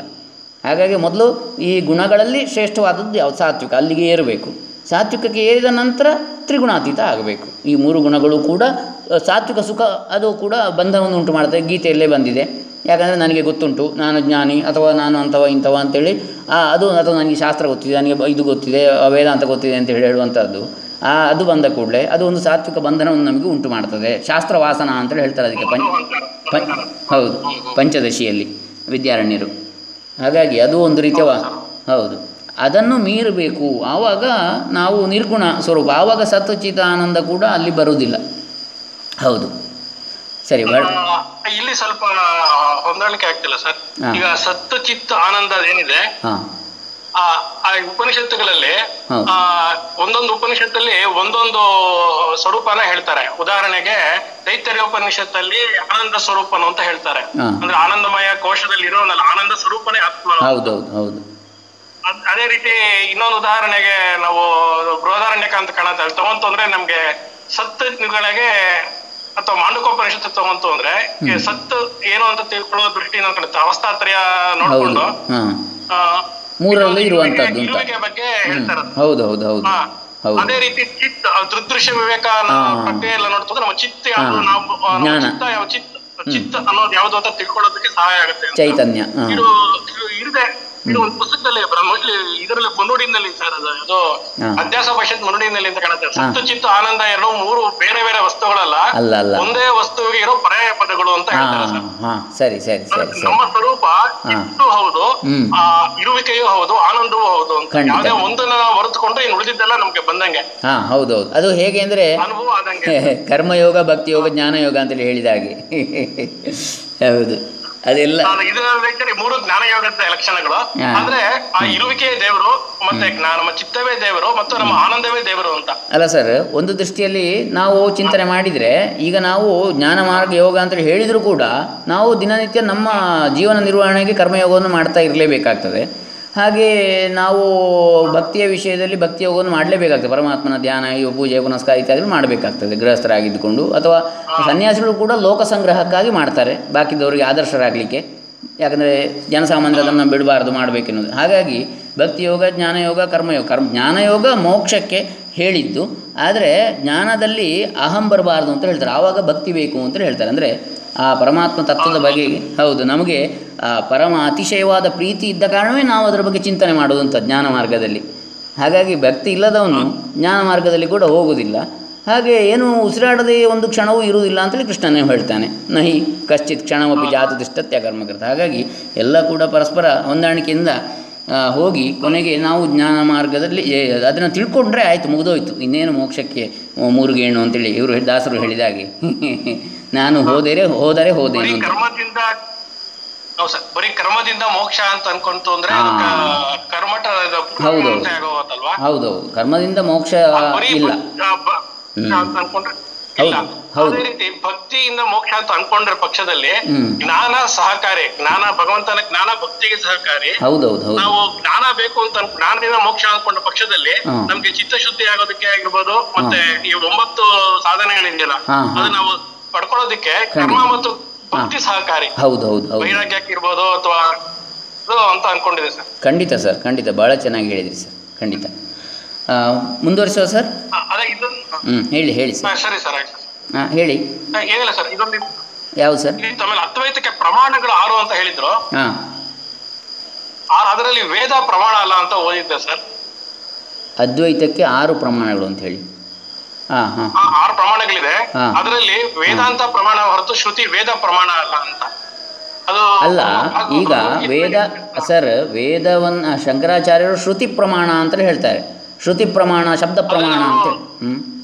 ಅಂದರೆ ಶ್ರುತಿ ವೇದಾಂತಕ್ಕೆ ಅಂತ ಹೇಳಿದ್ದಾರೆ ಅಂತ ಕೇಳಿದ್ದೀನಿ. ಅಲ್ಲ ಸರಿ, ಆದರೂ ಶಂಕರಾಚಾರ್ಯರ ಪ್ರಕಾರ ಇದು ವೇದ ಪ್ರಮಾಣ ಅಲ್ಲ ಅಂತ ಹೇಳಿ ಅಲ್ಲ ಅವರು ಹೇಳೋದು. ಈಗ ನಮ್ಮ ಹೊಳೆನ ಶ್ರೀಗಳು ಕೂಡ ಹೇಳೋದು ಅದು ಒಂದೇ ಪ್ರಮಾಣ ಅಲ್ಲ ಅಂತೇಳಿ. ಈಗ ಕರ್ಮಕಾಂಡದಲ್ಲಿ ಇಂಥದ್ದು ಮಾಡಿದರೆ ಇಂಥ ಫಲ ಸಿಗ್ತದೆ, ಮರಣಾನಂತರ ಸ್ವರ್ಗ ಸಿಗ್ತದೆ, ಜ್ಯೋತಿಷ್ಠೋಮ ಮಾಡಿದರೆ ಅಂತೇಳಿ ಹೇಳುವಂಥದ್ದು, ಅದಕ್ಕೆ ವೇದವೇ ಪ್ರಮಾಣ, ಬೇರೆ ಎಲ್ಲಿ ನಮಗೆ ಸಿಗುವುದಿಲ್ಲ. ಆದರೆ ಇದು ಅನುಭವ, ಹೌದು, ಇದು ಯೂನಿವರ್ಸಲ್ ಎಕ್ಸ್ಪೀರಿಯನ್ಸ್. ಸರ್, ನಮ್ಮ ಅನುಭವಕ್ಕೆ ಗೋಚರವಲ್ಲದೆ ಇರೋದಕ್ಕೆ ವೇದ ಪ್ರಮಾಣ ಅಂತ ಶಂಕರಾಚಾರ್ಯ ಹೇಳ್ತಾರೆ. ಹೌದು, ನಮ್ಮ ಅನುಭವಕ್ಕೆ ಬರೋದಿಲ್ವೋ ಖಂಡಿತ ವೇದ ಪ್ರಮಾಣ. ಆದ್ರೆ ಅನುಭವ ಬರೋದಕ್ಕೆ ವೇದ ಪ್ರಮಾಣವಾಗಿ ಸ್ವೀಕರಿಸಬಾರ್ದು ಅಂತಾರೆ. ಉದಾಹರಣೆಗೆ ಅಗ್ನಿ ಸುಡಲ್ಲ ಅಂತ 100 ವೇದಗಳು ಹೇಳಿದ್ರು ನೀವು ಹೌದು ಒಂದು ಪ್ರಸಿದ್ಧವಾದ ವಾಕ್ಯ ಇದೆ. ಹೌದು ಅದು ಹೇಳಿದ್ದು ಹೌದು. ವೇದ ಅಂತ ನಮ್ಮ ಅನುಭವಕ್ಕೆ ಗೋಚರವಾಗಿರೋದೇ ಹೊರತು ಅನುಭವಕ್ಕೆ ಅಗೋಚರವಾಗಿರೋದಲ್ಲ. ಅಂದ್ರೆ ನಮ್ಮ ನಂಬಿಕೆ ಬೇಕಿಲ್ಲ ಅದಕ್ಕೆ. ಮೇಲ್ನೋಟಕ್ಕೆ ನಾವು ಜಾಗೃತ ಅವಸ್ಥೆ ಅಂದ್ರೆ ನಮ್ಮ ಅವಸ್ಥಾತ್ರಯ ಇರ್ಬೋದು, ನಮ್ಮ ಆನಂದ ಸ್ವರೂಪ ತಿಳ್ಕೊಳ್ಳೋದ್ರಲ್ಲಿ ಇರ್ಬೋದು, ಅಥವಾ ಅಬ್ಸರ್ವರ್ ಇಸ್ ಡಿಫರೆಂಟ್ ಅಬ್ಸರ್ವ್ಡ್, ಬೇರೆ ವಿವೇಕ ಇರತ್ತಲ್ಲ, ದುರ್ದೃಶ್ಯ ವಿವೇಕ ವಿಚಾರ ಮಾಡೋದಕ್ಕೆ ನಮ್ಗೆ ಯಾವ್ದೇ ರೀತಿಯಾದ ಅಪೌರುಷಯತ್ವದಾಗ್ಲಿ ನಂಬಿಕೆ ಆಗ್ಲಿ ಬೇಕಿಲ್ಲ. ನಾವು ಹೇಗೆ ವಿಜ್ಞಾನಿಗಳು ಲ್ಯಾಬೊರೇಟರಿನಲ್ಲಿ ಅಥವಾ ವಿಚಾರ ಮಾಡ್ತಾರೆ, ತರ್ಕ ಮಾಡಿ ಅನುಭವದಿಂದ ಪಡೀತಾರೆ, ಅದನ್ನ ನಾವು ಅನುಭವದಿಂದ ಇದನ್ನ ನೋಡ್ಕೊಬಹುದು, ಕಂಡ್ಕೊಬಹುದು. ಅದು ವೇದದ ಅವಶ್ಯಕತೆನೂ ಬರೋದಿಲ್ಲ. ವೇದಾಂತ ಒಂದಿದ್ರು ಸಾಕು ಅಂತಾರೆ. ಆಮೇಲೆ ಬೇರೆ 6 ಪ್ರಮಾಣಗಳಲ್ಲಿ ಗೊತ್ತಿಲ್ಲ ಸರ್, ಯಾವ್ದು ಅಂತ ಪೂರ್ತಿ ಕರೆಕ್ಟಾಗಿ ಗೊತ್ತಿಲ್ಲ. ಇದು ಖಂಡಿತ ಸರ್, ಹೌದು. ಯಾಕಂದರೆ ವೇದ ಸಂಹಿತೆಗಳಿರುವಂಥದ್ದು ಅಲ್ಲಿ ಕರ್ಮಕಾಂಡ, ಅದು ಕರ್ಮಕ್ಕೆ ಬೇಕಾಗುವಂಥದ್ದು. ಆದರೆ ಈ ವೇದಾಂತ ಅಥವಾ ವೇದದ ಸಾರರೂಪವಾಗಿ ಬಂದಿರತಕ್ಕಂಥದ್ದು ವೇದಾಂತ. ವೇದಗಳಲ್ಲಿ ಅದರ ಬೀಜ ಇದೆ. ಆ ಬೀಜದಿಂದ ಇದು ಜ್ಞಾನ ವೃಕ್ಷ ಬೆಳೆಯಿತು. ಜ್ಞಾನದ ಬೀಜ ಸಂಹಿತೆಗಳಲ್ಲಿದೆ, ಅದರಿಂದಲೇ ಇದು ಬೆಳೆಯಿತು ಅಂತೇಳಿ ನನ್ನ ಭಾವನೆ. ಯಾಕಂತ ಹೇಳಿದರೆ ವೇದ ಸಂಹಿತೆಗಳು ಸಸ್ವರವಾಗಿವೆ, ಸ್ವರಸ್ವರೂಪವಾಗಿರ್ತಕ್ಕಂಥದ್ದು ಯಾವುದರಲ್ಲಿಯೂ ಇಲ್ಲ. ನಮ್ಮ ವೇದದಲ್ಲಿ ಇರುವ ಹಾಗೆ ಸ್ವರಸಹಿತವಾದಂಥ ಮಂತ್ರಗಳು ಋಷಿಗಳ ಸಮಾಧಿ ಭಾಷೆ ಅಂತೇಳಿ ಹೇಳ್ತಾರೆ. ಹಾಗಂತೇಳಿ ಅದು ಯಾವುದಕ್ಕೆ ಜನರಿಗೆ ಉದ್ಧಾರಕ್ಕೆ ಬೇಕಾದದ್ದು, ಬೇರೆ ಬೇರೆ ಹಂತಗಳಲ್ಲಿ ಬೇಕಾದಂಥದ್ದು. ನಾವು ಅದನ್ನು ಹೌದು ಅದು ನಾವು ತಿರಸ್ಕರಿಸ್ತಾ ಇಲ್ಲ. ಅದು ಹೌದು ಸರ್, ಹೌದು. ಸರಿ, ಮುಂದುವರಿಸುವ ಸರ್, ಮುಂದುವರಿಸುವ ಸ್ವಲ್ಪ. ಇಲ್ಲ, ತುಂಬ ಧನ್ಯವಾದಗಳು. ಮುಂದುವರಿಸುವ 49ನೇ ಶ್ಲೋಕ. ಈಗ ಪರಶುರಾಮ ಜೋಗುಳೇಕರ್ ಅವರು ಕೂಡ ನಮ್ಮೊಂದಿಗಿದ್ದಾರೆ, ಗೋಕರ್ಣದವರು. ಅವರು ಹೈದರಾಬಾದಲ್ಲಿ ಕೆಲಸ ಮಾಡ್ತಾಯಿದ್ದಾರೆ. ಅವರಿಗೂ ಕೂಡ ಸುಸ್ವಾಗತ. ಅವರಿಗೆ ಮೇಲೆ ಬರಲಿಕ್ಕೆ ಇನ್ವೈಟ್ ಮಾಡಿದೆ, ಅವರಿಗೆ ಏನು ಬರಲಿಕ್ಕೆ ಇದರಲ್ಲಿ ಪ್ರಾಬ್ಲಮ್ ಆಯಿತು ಕಾಣ್ತದೆ ಇದರಲ್ಲಿ ಏನು. ಸರ್ ಬರ್ತೀರಾ ಸರ್? ಏನಾದರೂ ಮಾತಾಡಲಿ?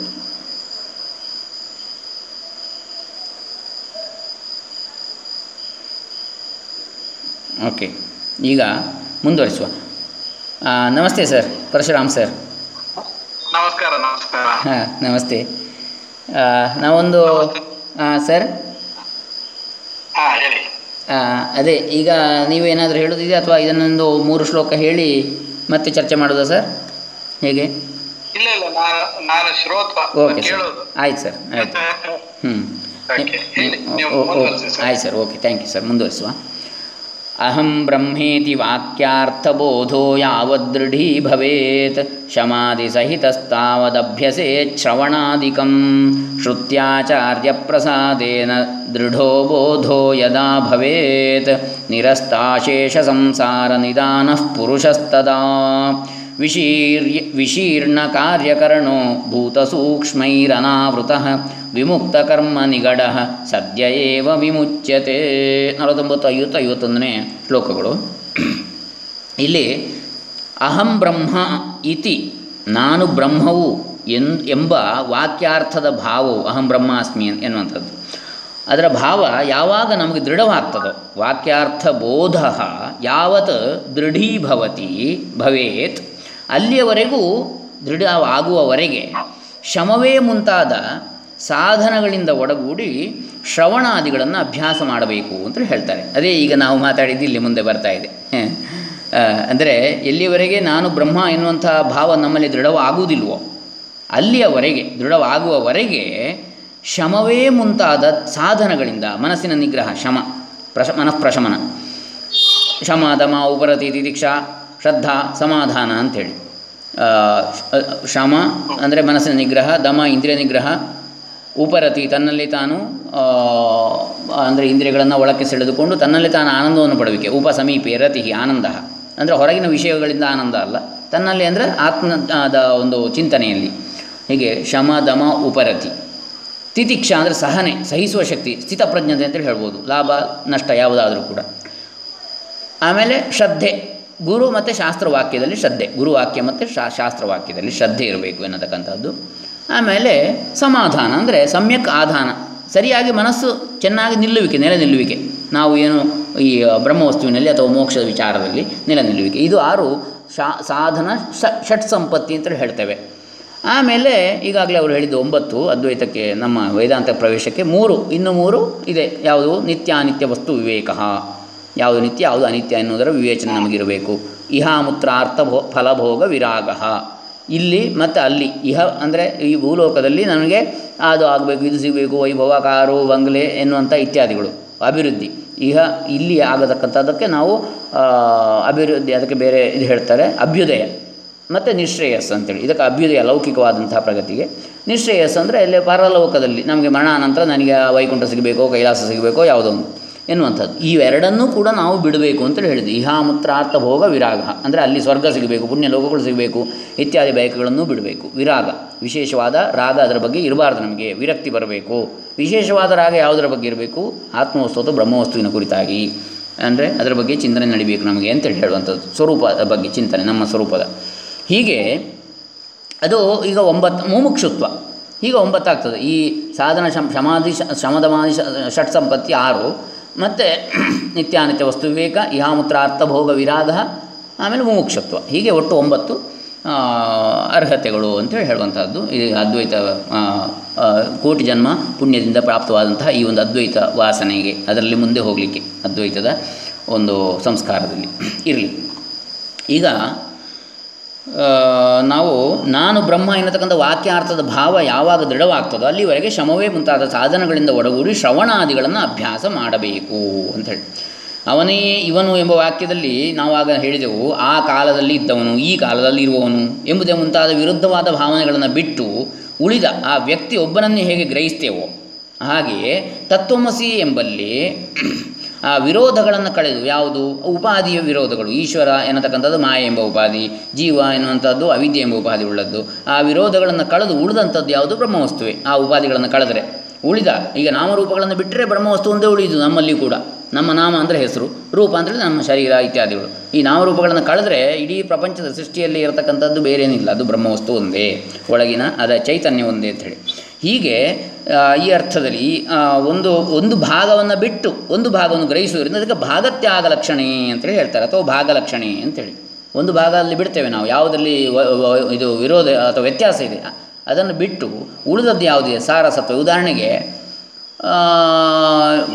2 ಬಾಕ್ಸ್ಗಳು ಇದೆ, ಆ ಬಾಕ್ಸಿನ ಒಳಗೆ 2ರಲ್ಲಿ ಒಂದೇ ಸಾಮಾನು ಇದೆ ಅಂತ ಇಟ್ಕೊಳ್ಳುವ. ಹೊರಗಿನ ಬಾಕ್ಸಿನ ಕಲರ್ ಬೇರೆ ಬೇರೆ ಇದ್ದ ಹಾಗೆ, ಒಂದು ಕೆಂಪು ಬಾಕ್ಸ್ ಇದೆ, ಒಂದು ಬಿಳಿ ಬಾಕ್ಸ್ ಇದೆ. 2ರ ಒಳಗಡೆ ಕೂಡ ನಾವು ಏನು ತೊಗರಿಬೇಳೆ ಇಟ್ಟಿದ್ದೇವೆ ಅಂತೇಳಿ ಹೇಳಿದ ಹಾಗೆ, ಅಲ್ಲಿ ಇರುವುದು ಪ್ರಧಾನ ಬಾಕ್ಸ್ ಅಲ್ಲ, ಆ ತೊಗರಿಬೇಳೆ ನಮಗೆ ಬೇಕಾದ್ದು. 2ರಲ್ಲಿ ಇರುವುದು ಒಂದೇ, ಹೊರಗಿನ ಕವರ್ ಬೇರೆ ಬೇರೆ. ಹಾಗೆ ಬ್ರಹ್ಮವಸ್ತು ಒಂದೇ, 2ರಲ್ಲಿ ಇರುವಂಥದ್ದು ಅಂತ ಈಶ್ವರ ಅಂತೇಳಿ ಹೇಳುವಾಗ ಮತ್ತು ಜೀವ ಅಂತ ಹೇಳುವಾಗಲೂ ಕೂಡ ಇರಲಿ. ಹೀಗೆ ಶ್ರವಣಾದಿಗಳನ್ನು ಅಭ್ಯಾಸ ಮಾಡಬೇಕು. ಶ್ರವಣ ಮನನ ನಿಧಿಧ್ಯಾಸನ ಅಂಥೇಳಿ. ಎಲ್ಲಿವರೆಗೆ ನಾನು ಬ್ರಹ್ಮವಸ್ತು ಅಂತೇಳಿ ನಾವು ತಿಳುವಳಿಕೆ ಬರ್ತದೋ ಅಲ್ಲಿವರೆಗೆ, ತಿಳುವಳಿಕೆ ಬರುವವರೆಗೆ, ತಿಳುವಳಿಕೆ ಆಗದೇ ಇದ್ದರೆ ಅಲ್ಲಿವರೆಗೆ ಅದನ್ನು ಮಾಡಬೇಕು. ಶ್ರುತಿಯ ಮತ್ತು ಆಚಾರ್ಯರ ಅನುಗ್ರಹದಿಂದ ಯಾವಾಗ ದೃಢವಾದ ಜ್ಞಾನ ಉಂಟಾಗ್ತದೋ ಆಗ ಮನುಷ್ಯನಿಗೆ ಎಲ್ಲ ಸಂಸಾರ ಕಾರಣವೂ ತೊಲಗ್ತದೆ. ನಿರಸ್ತ ಅಶೇಷ ಸಂಸಾರ ನಿಧಾನ ಪುರುಷ ತದಾ ಶ್ರುತ್ಯಾಚಾರ್ಯ ಪ್ರಸಾದೇನ ದೃಢೋ ಬೋಧೋ ಯದಾ ಭವೇತ್. ಆವಾಗ ಹೀಗೆ ಆಗ್ತದೆ. ಅಂಥವನು ದೇಹೇಂದ್ರಿಯಗಳನ್ನು ಸಡಿಲಿಸಿಕೊಂಡು ಸೂಕ್ಷ್ಮಭೂತಗಳ ಮುಸುಕು ಇಲ್ಲದೆಯೇ ವಿಶೀರ್ಣ ಕಾರ್ಯಕರಣ ಭೂತ ಸೂಕ್ಷ್ಮೈ ಅನಾವೃತ, ಅಂದರೆ ಅವುಗಳ ಆವರಣವನ್ನು ಕಳೆದುಕೊಂಡು ಆ ಮುಸುಕು ಆವರಣ ಇಲ್ಲದೆಯೇ ಕರ್ಮವೆಂಬ ಬೇಡಿಯಿಂದ ಬಂಧನದಿಂದ ಕೂಡಲೇ ಮುಕ್ತಿಯನ್ನು ಹೊಂದುತ್ತಾನೆ. ವಿಮುಕ್ತ ಕರ್ಮ ನಿಗಡ ಬೇಡಿ ಸದ್ಯ ಏವ ವಿಮುಚ್ಯತೆ. ಹಾಗಾಗಿ ಅದನ್ನೇ ಸದ್ಯೋ ಮುಕ್ತಿಯನ್ನೇ ಪ್ರಧಾನ ಅಂದರೆ ಹೇಳುವಂಥ ಶಂಕರಾಚಾರ್ಯರು. ಇಲ್ಲೇ ಮುಕ್ತಿ. ಆಮೇಲೆ ಇದನ್ನು ಯಾವುದು ಮರಣಾನಂತರದ ಮುಕ್ತಿ, ಅದು ಕ್ರಮಮುಕ್ತಿ ಇತ್ಯಾದಿಗಳನ್ನು ಅವರು ಗೌಣ ಅಂತ ಹೇಳ್ತಾರೆ. ಕ್ರಮಮುಕ್ತಿ ಅಂತ ಹೇಳಿದರೆ ಈಗ ಕರ್ಮ ಮಾರ್ಗದಲ್ಲಿ ಹೋಗಿ ಅಥವಾ ಉಪಾಸನಾ ಮಾರ್ಗದಲ್ಲಿ ಹೋಗಿ ಬ್ರಹ್ಮಲೋಕವನ್ನು ಪಡಿಬೋದು. ಅವನು ಬ್ರಹ್ಮಲೋಕವನ್ನು ವಿಷ್ಣು ಲೋಕವನ್ನು ಯಾವುದೋ ಪಡಿಬೋದು. ಆಮೇಲೆ ಮತ್ತೆ ಅಲ್ಲಿ ಅವನು ಸಾಧನೆ ಮಾಡಬೇಕು ಮುಂದೆ. ಇಲ್ಲದಿದ್ದರೆ ಅವನಿಗೆ ಅದು ಕೂಡ ಶಾಶ್ವತ ಅಲ್ಲ. ಯಾಕಂದರೆ ನಮಗೆ ಉದಾಹರಣೆ ಪ್ರತ್ಯಕ್ಷ ಇದೆ. ಜಯ ವಿಜಯರು ವೈಕುಂಠದಲ್ಲಿ ಸಾರೂಪ್ಯ ಮುಕ್ತಿ ಅಥವಾ ಸಾಲೋಕ್ಯ ಮುಕ್ತಿಯಲ್ಲಿ ಇದ್ದವರು ಕೂಡ ಶಾಪಗ್ರಸ್ತರಾಗಿ ಪುನಃ ಭೂಮಿಯಲ್ಲಿ ರಾಕ್ಷಸರಾಗಿ ಹುಟ್ಟಬೇಕಾಗ್ತದೆ. ಹಾಗಾಗಿ ಅದು ಶಾಶ್ವತವಾದ ವೈಕುಂಠ ಕೂಡ. ಈ ಯಾವುದೇ ಲೋಕಗಳು ಶಾಶ್ವತ ಅಲ್ಲ, ಮತ್ತು ಆ ಜ್ಞಾನ ಒಂದೇ ಶಾಶ್ವತ ಎನ್ನುವಂಥದ್ದು. ಅದಕ್ಕೆ ವಿಷ್ಣು ಕೂಡ ಹೇಳುವಂಥದ್ದು, ನಾನು ಯಾವಾಗಲೂ ಯಾವುದು ಅವನು ಬ್ರಾಹ್ಮಣರನ್ನು ಅಷ್ಟು ಗೌರವಿಸ್ತೇನೆ ಅಂತ ಹೇಳಿದ್ದು, ಬ್ರಾಹ್ಮಣ ಅಂತ ಜಾತಿಗೆ ಅಂತ ಹೇಳುವುದಕ್ಕಿಂತಲೂ ಹೆಚ್ಚು ಅವನು ಹೇಳಿದ್ದು ಬ್ರಹ್ಮಜ್ಞಾನಿಗಳನ್ನು ಗೌರವಿಸ್ತೇನೆ ಅನ್ನೋ ದೃಷ್ಟಿಯಿಂದ. ಯಾಕಂತ ಹೇಳಿದರೆ ಆ ವಿಷ್ಣುವಿನ ಆತ್ಮವೂ ಯಾವುದು ಅಂದರೆ ಎಲ್ಲರೊಳಗಿನ ಅಂತರ್ಗತವಾಗಿ ಬ್ರಹ್ಮವಸ್ತು ಒಂದೇ, ಅದನ್ನೇ ಧ್ಯಾನ ಮಾಡಿದವರು. ಯಾಕಂದರೆ ಈಗ ಸದಾ ಶಿವನಿಗೆ ಅದೇ ಧ್ಯಾನ ಅಂತ ಹೇಳಿದ್ದು ನಾವು. ಶಿವ ಅಂತ ಹೇಳಿದರೆ ನಾವು ಶಂಕರನನ್ನು ಹೇಳುವಂಥದ್ದು. ಈಗ ಹಿಮಾಲಯದ ಯಾವುದು ರಜತಾದ್ರಿವಾಸ ಅಂತ ಅಂದರೆ ಇವರಿಗೆ ಏನು ಧ್ಯಾನ? ಆತ್ಮಧ್ಯಾನ. ಸಾಕಾರ ಮತ್ತು ನಿರಾಕಾರ ತತ್ವ ಎನ್ನುವುದು ಎಲ್ಲದರ ಒಳಗಡೆ ಇರತಕ್ಕಂಥ ಅಣುರೇಣು ತೃಣಕಾಷ್ಟಗಳಲ್ಲಿ ಅದನ್ನು ಧ್ಯಾನ ಮಾಡ್ತಕ್ಕಂಥದ್ದು. ಹಾಗಾಗಿ ಆ ಬ್ರಹ್ಮಜ್ಞಾನ ಎನ್ನತಕ್ಕಂಥದ್ದು ಬ್ರಹ್ಮಜ್ಞಾನಿಗಳಿಗೆ ಅವರ ಕಾಲಿಗೆ ಇವರು ದೇವತೆಗಳು ಬೀಳ್ತಾರೆ ಅಂತೇಳಿ ಹೇಳ್ತಾರೆ. ಹೀಗೆ ಇರಲಿ, ನಾವು ನೋಡೋಣ ಮುಂದೆ. ಪ್ರಾರಬ್ಧ ಕರ್ಮ ವೇಗೇನ. ಈಗ ಬಹಳ ಸಮಯ ಆಯಿತು. ಹೌದು, ಈಗ ಇದನ್ನು ಇಲ್ಲಿಗೆ ನಿಲ್ಲಿಸುವ. ಮುಗೀತಿದೆ 2 ಶ್ಲೋಕ ಆದರೆ ಈ ಅಧ್ಯಾಯ ಮುಗೀತದೆ. ಇದೇ ಮುಗೀತು, ವಾಕ್ಯವೃತ್ತಿಯೇ ಮುಗೀತು. ಆಮೇಲೆ ಲಘು ವಾಕ್ಯವೃತ್ತಿ ಇದೆ, ನೋಡೋಣ. ಇದನ್ನು ಮುಗಿಸ್ಬಿಡೋಣ ಹಾಗಾದರೆ. ಪ್ರಾರಬ್ಧ ಕರ್ಮವೇಗೇನ ಜೀವನ್ಮುಕ್ತೋ ಯದಾ ಭವೇತ್ ಕಿಂಚಿತ್ ಕಾಲಮನಾರಬ್ಧ ಕರ್ಮಬಂಧಸ್ಯ ಸಂಕ್ಷಯೇ ನಿರಸ್ತ ಅತಿಶಯಾನಂದಂ ವೈಷ್ಣವಂ ಪರಮಂ ಪದಂ ಪುನರಾವೃತ್ತಿರಹಿತಂ ಕೈವಲ್ಯಂ ಪ್ರತಿಪದ್ಯತೆ. ನೋಡಿ, ಅನಾರಬ್ಧ ಕರ್ಮವು ನಾಶವಾಗಿ ಅನಾರಬ್ಧ ಕರ್ಮ ನಾಶ ಆಗುವುದು ಅಂದರೆ ಈಗ ನಾವು ಇನ್ನೂ ಮಾಡಬೇಕಾದದ್ದು ಅನಾರಬ್ಧ ಅಂದರೆ, ಅಥವಾ ಈಗಾಗಲೇ ಮಾಡಿದ್ದರ ಫಲ ಇನ್ನೂ ನಮಗೆ ಶುರುವಾಗಲಿಲ್ಲ ಸಿಗಲಿಕ್ಕೆ, ಅದು ಕೂಡ ಆಗ್ತದೆ. ಯಾಕಂದರೆ ಅನಾರಬ್ಧ ಕರ್ಮ ಅಂತ ಹೇಳಿದರೆ ನಿಜವಾಗಿ ನಾವು ಇನ್ನೂ ಮಾಡಲಿಲ್ಲ ಆ ಕರ್ಮವನ್ನು, ಅದು ಅನಾರಬ್ಧ, ಇನ್ನೂ ಆರಂಭ ಮಾಡಲಿಲ್ಲ. ಯಾವುದೋ ಒಂದು ಮುಂದೆ ಕರ್ಮಗಳನ್ನು ಮಾಡಲಿಕ್ಕಿದ್ದೇವೆ ನಾವು, ಅದು ಒಂದು ದೃಷ್ಟಿ. ಇನ್ನು ಆವಾಗ ಯಾಕೆ ಈ ಬ್ರಹ್ಮಜ್ಞಾನಿ ಆದವನಿಗೆ ಅವನು ಏನು ಮಾಡಿದರೂ ಕೂಡ ಮಾಡಿದ ಹಾಗಲ್ಲ. ಯಾಕಂದರೆ ಅವನು ತಿಳ್ಕೊಂಡಿರ್ತಾನೆ ಏನು ಅಂತ, ಮಾಡೋದು ಈ ಶರೀರ ಇಂದ್ರಿಯಗಳು, ನಾನಲ್ಲ ಅಂತ, ನಾನು ಕೇವಲ ಸಾಕ್ಷಿ ಅಂತೇಳಿ ಅವನು ತಿಳಿದಿರ್ತಾನೆ ಎಲ್ಲದಕ್ಕೂ. ಹಾಗಿರುವಾಗ ಅವನು ಮಾಡಿದ್ದು ಯಾವುದು? ಅವನಿಗೆ ಪುಣ್ಯವೂ ಬೇಡ ಪಾಪವೂ ಬೇಡ ಅಲ್ಲ. ಅವನಿಗೆ ಪುಣ್ಯ ಪಾಪಗಳನ್ನು ಎರಡನ್ನೂ ಒಂದೇ ಸಮನಾಗಿ ನೋಡ್ತಾನೋ, ಅವನಿಗೆ ಪುಣ್ಯವೂ ಬೇಡ ಪಾಪವೂ ಬೇಡ. ಯಾಕಂತ ಕೇಳಿದರೆ ಅವನಿಗೆ ಬ್ರಹ್ಮವಸ್ತು ತಾನು ಎನ್ನುವ ಅರಿವಿದೆ, ಅಷ್ಟು ಸಾಕು. ಪುಣ್ಯ ಯಾಕೆ ಬೇಕು? ಸುಖ ಸಿಗಲಿಕ್ಕೆ ಅಂತೇಳಿ ಹೇಳ್ತಾರೆ. ಅದು ಪುಣ್ಯ ಕ್ಷಯ ಆದಾಗ ಮತ್ತೆ ಹುಟ್ಟಬೇಕಾಗ್ತದೆ, ಮತ್ತೆ ಕಷ್ಟ ಅನುಭವಿಸಬೇಕಲ್ಲ. ಹಾಗಾಗಿ ಪುಣ್ಯ ಪಾಪ ವಿದೂರಃ ಆಗ್ತಾನೆ ಅವನು. ಹಾಗಾಗಿ ಅನಾರಬ್ಧ ಕರ್ಮ ಅಂತ ಹೇಳಿದರೆ ಇನ್ನು ಮುಂದೆ ಬ್ರಹ್ಮಜ್ಞಾನಿಯು ಮಾಡತಕ್ಕಂಥ ಕರ್ಮಗಳೆಲ್ಲವೂ ಅದು ಇನ್ನೂ ಮಾಡಲಿಕ್ಕಿರುವಂಥದ್ದು ಅಂತ ಹೇಳುವಂಥ ಒಂದು ದೃಷ್ಟಿ. ಇನ್ನೊಂದು ಅನಾರಬ್ಧ ಕರ್ಮ ಫಲ ಅಂತೇಳಿ ಹೇಳ್ಬೋದು. ಈಗ ಪ್ರಾರಬ್ಧ ಕರ್ಮ ಫಲ ಅಂತ ಹೇಳಿದರೆ ನಾವು ಈಗಾಗಲೇ ಮಾಡಿದ ಕರ್ಮಗಳ ಫಲ ಕೊಡಲಿಕ್ಕೆ ಆರಂಭಿಸಿದೆ.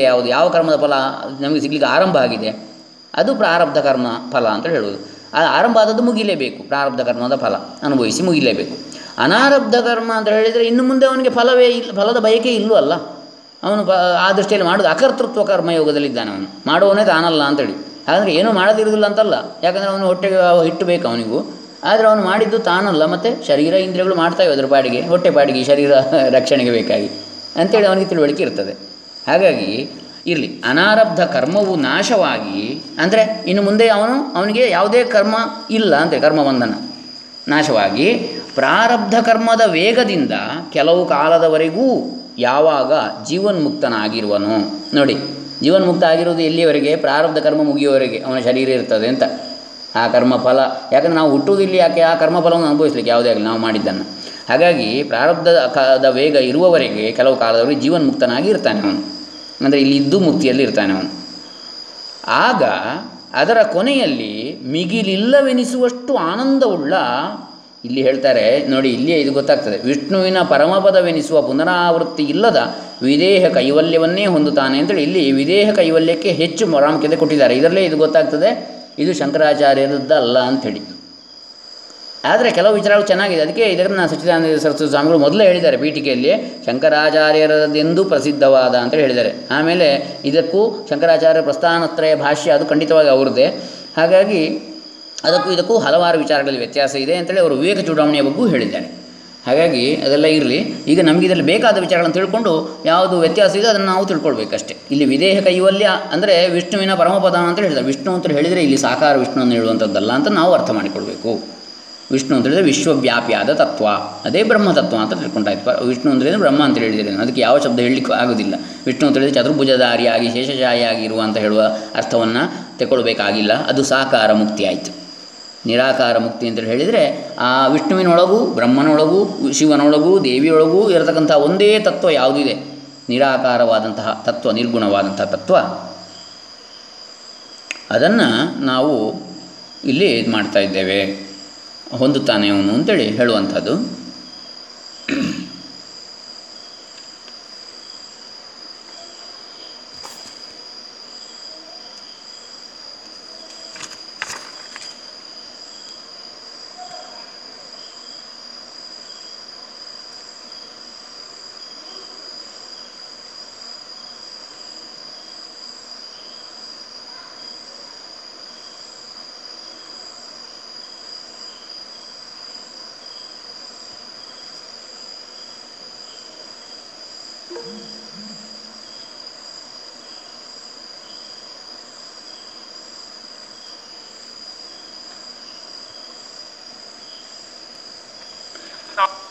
ಅದು ರಿಲೇಟಿವ್ ಪರ್ಸೆಪ್ಷನ್ ಬ್ರಹ್ಮಜ್ಞಾನಿ ದೃಷ್ಟಿನಲ್ಲಿ ಪರಬ್ರಹ್ಮ ಹೊರತುಪಡಿಸಿ ಬೇರೆ ಯಾವುದು ಅಸ್ತಿತ್ವವೇ ಇಲ್ಲ. ಹಾಗಿರ್ಬೇಕಾದ್ರೆ ಪ್ರಾರಬ್ಧ ಕರ್ಮ ಅನ್ನೋದು ಅವನಿಗೆ ಇರೋದಿಲ್ಲ. ಬ್ರಹ್ಮಜ್ಞಾನಿ ದೃಷ್ಟಿನಲ್ಲಿ ಅವನಿಗೆ ಪ್ರಾರಬ್ಧ ಕರ್ಮ ಇರೋದಿಲ್ಲ.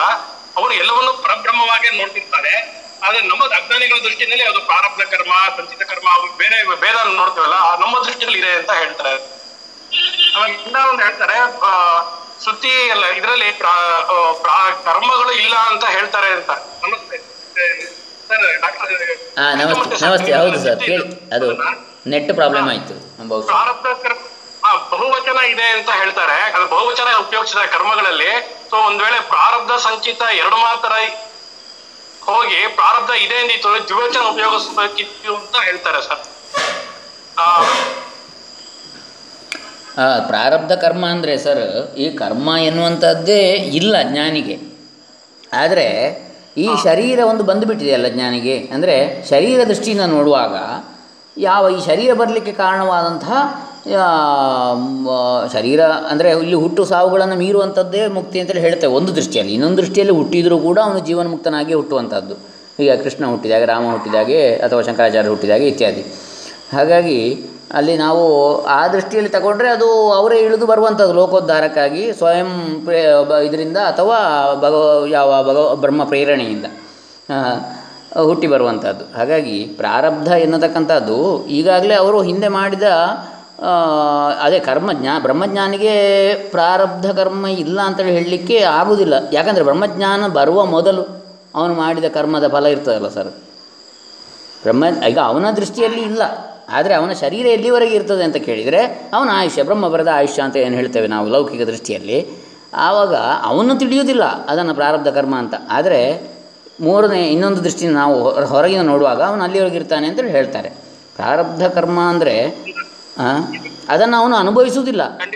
ಅಂದರೆ ಪ್ರಾರಬ್ಧ ಕರ್ಮವನ್ನು ಅವನು ಲಾಭ ನಷ್ಟವಾಗಿ ಭಾವಿಸುವುದಿಲ್ಲ, ಅವನು ಸಮಚಿತ್ತನಾಗಿ ಇರ್ತಾನೆ ಏನು ಬಂದರೂ ಕೂಡ. ಹೌದು. ಸರಿ, ಈಗ ನಮಗೆ ಇನ್ನೊಂದು ಇದರಲ್ಲಿ ಹಾಂ ಹಾಂ ಹಾಂ ಹಾಂ ಚೆನ್ನಾಗಿ ಹೇಳಿದರೆ ಈ ಬಲೂನಿನ ಉದಾಹರಣೆ ತಗೊಂಡಿದ್ದಾರೆ. ಒಳಗಿನ ಗಾಳಿ ಮತ್ತೆ ಹೊರಗಿನ ಗಾಳಿ ಮಧ್ಯ ಈ ರಬ್ಬರ್ ಮಾತ್ರ ನಮ್ಗೆ ವ್ಯತ್ಯಾಸ ಮಾಡ್ತದೆ, ಬಿಟ್ಟರೆ ಎಲ್ಲದೂ ಒಂದೇ ಅನ್ನೋ ಬಗ್ಗೆ ತುಂಬಾ ಚೆನ್ನಾಗಿ ಹೇಳಿದ್ದಾರೆ. ಹೌದೌದು. ಅದೌದು, ಘಟಾಕಾಶ ಮಹಾಕಾಶ ಅಂತೇಳಿ. ಹೌದು, ಅದು ಅದ್ವೈತದಲ್ಲಿ ಕೂಡ ವೇದಾಂತ ಬರ್ತದೆ. ಮಡಿಕೆ ಒಳಗಿನ ಗಾಳಿ ಆಕಾಶ, ಮತ್ತು ಮಡಿಕೆ ಹೊರಗಿರುವ ಮಹಾಕಾಶ. ಈ ಮಡಿಕೆ ಒಡೆದೋಗುವಾಗ ಆಕಾಶ ಅದು ಇದು ಒಂದೇ, ವ್ಯತ್ಯಾಸ ಏನು ಗೊತ್ತಾಗೋದಿಲ್ಲ. ಮಡಿಕೆ ಒಳಗೆ ಹೊರಗೆ ಅಂತೇಳಿ ಅಷ್ಟೇ ಅವಕಾಶ ಎನ್ನುವಂಥದ್ದು, ವ್ಯತ್ಯಾಸ ಇಲ್ಲ. ಹಾಗೆ ಜೀವ ಮತ್ತು ಬ್ರಹ್ಮ ಅಂತೇಳಿ ಹೇಳುವಂಥದ್ದು. ಹೌದೌದು. ನಾವಿದನ್ನು ಮುಕ್ತಾಯ ಮಾಡುವ. ಇನ್ನು ಇಲ್ಲಿಗೆ ವಾಕ್ಯವೃತ್ತಿ ಮುಗೀತು ಸರ್. ನಾಳೆಯಿಂದ ಲಘು ವಾಕ್ಯವೃತ್ತಿ ನೋಡೋಣ, ಅದು ಸಣ್ಣದು. ಮತ್ತು ಈಗ ನಮಗೆ ಇನ್ನೊಂದು ಜವನಿಯರ್ ಕ್ಲಬ್ಬಲ್ಲಿ ಈಗ ಸ್ತ್ರೀಯರೆಲ್ಲರೂ ಮಾತೆಯರೇ ಎನ್ನುವಂಥ ಒಂದು ಟಾಪಿಕ್ ಇದೆ ಈಗ ಸರ್. ಬನ್ನಿ ಅಲ್ಲಿಗೆ ಸಾಧ್ಯ ಇದ್ದರೆ. ಜವನಿಯರ್ ಹೊರಗಡೆ ಹೋಗ್ಬೇಕು ಸರ್, ನಾನು ಬರೋಕ್ಕಾಗಲ್ಲ, ಬಟ್ ತುಂಬ ಚೆನ್ನಾಗಿ ನಡೆಸ್ಕೊಟ್ರಿ ಸರ್, ತುಂಬ ಚೆನ್ನಾಗಿತ್ತು. ನಮಗೂ ತುಂಬ ಖುಷಿ ಆಯಿತು ನಿಮ್ಮ ಎಲ್ಲರ ಉಪಸ್ಥಿತಿ. ತುಂಬ ಚೆನ್ನಾಗಿ ವಿಚಾರಗಳನ್ನು ಹಂಚಿಕೊಂಡ್ರಿ. ನಾಳೆ ಕಾಣೋಣ, ನಾಳೆ ಮುಂದುವರಿಸೋಣ ಸರ್. ಬನ್ನಿ. ಪ್ರೀತಿ ಇರಲಿ. ಧನ್ಯವಾದಗಳು. ಧನ್ಯವಾದ. ನಮಸ್ತೆ ಸರ್, ಎಲ್ಲರಿಗೂ ನಮಸ್ತೆ.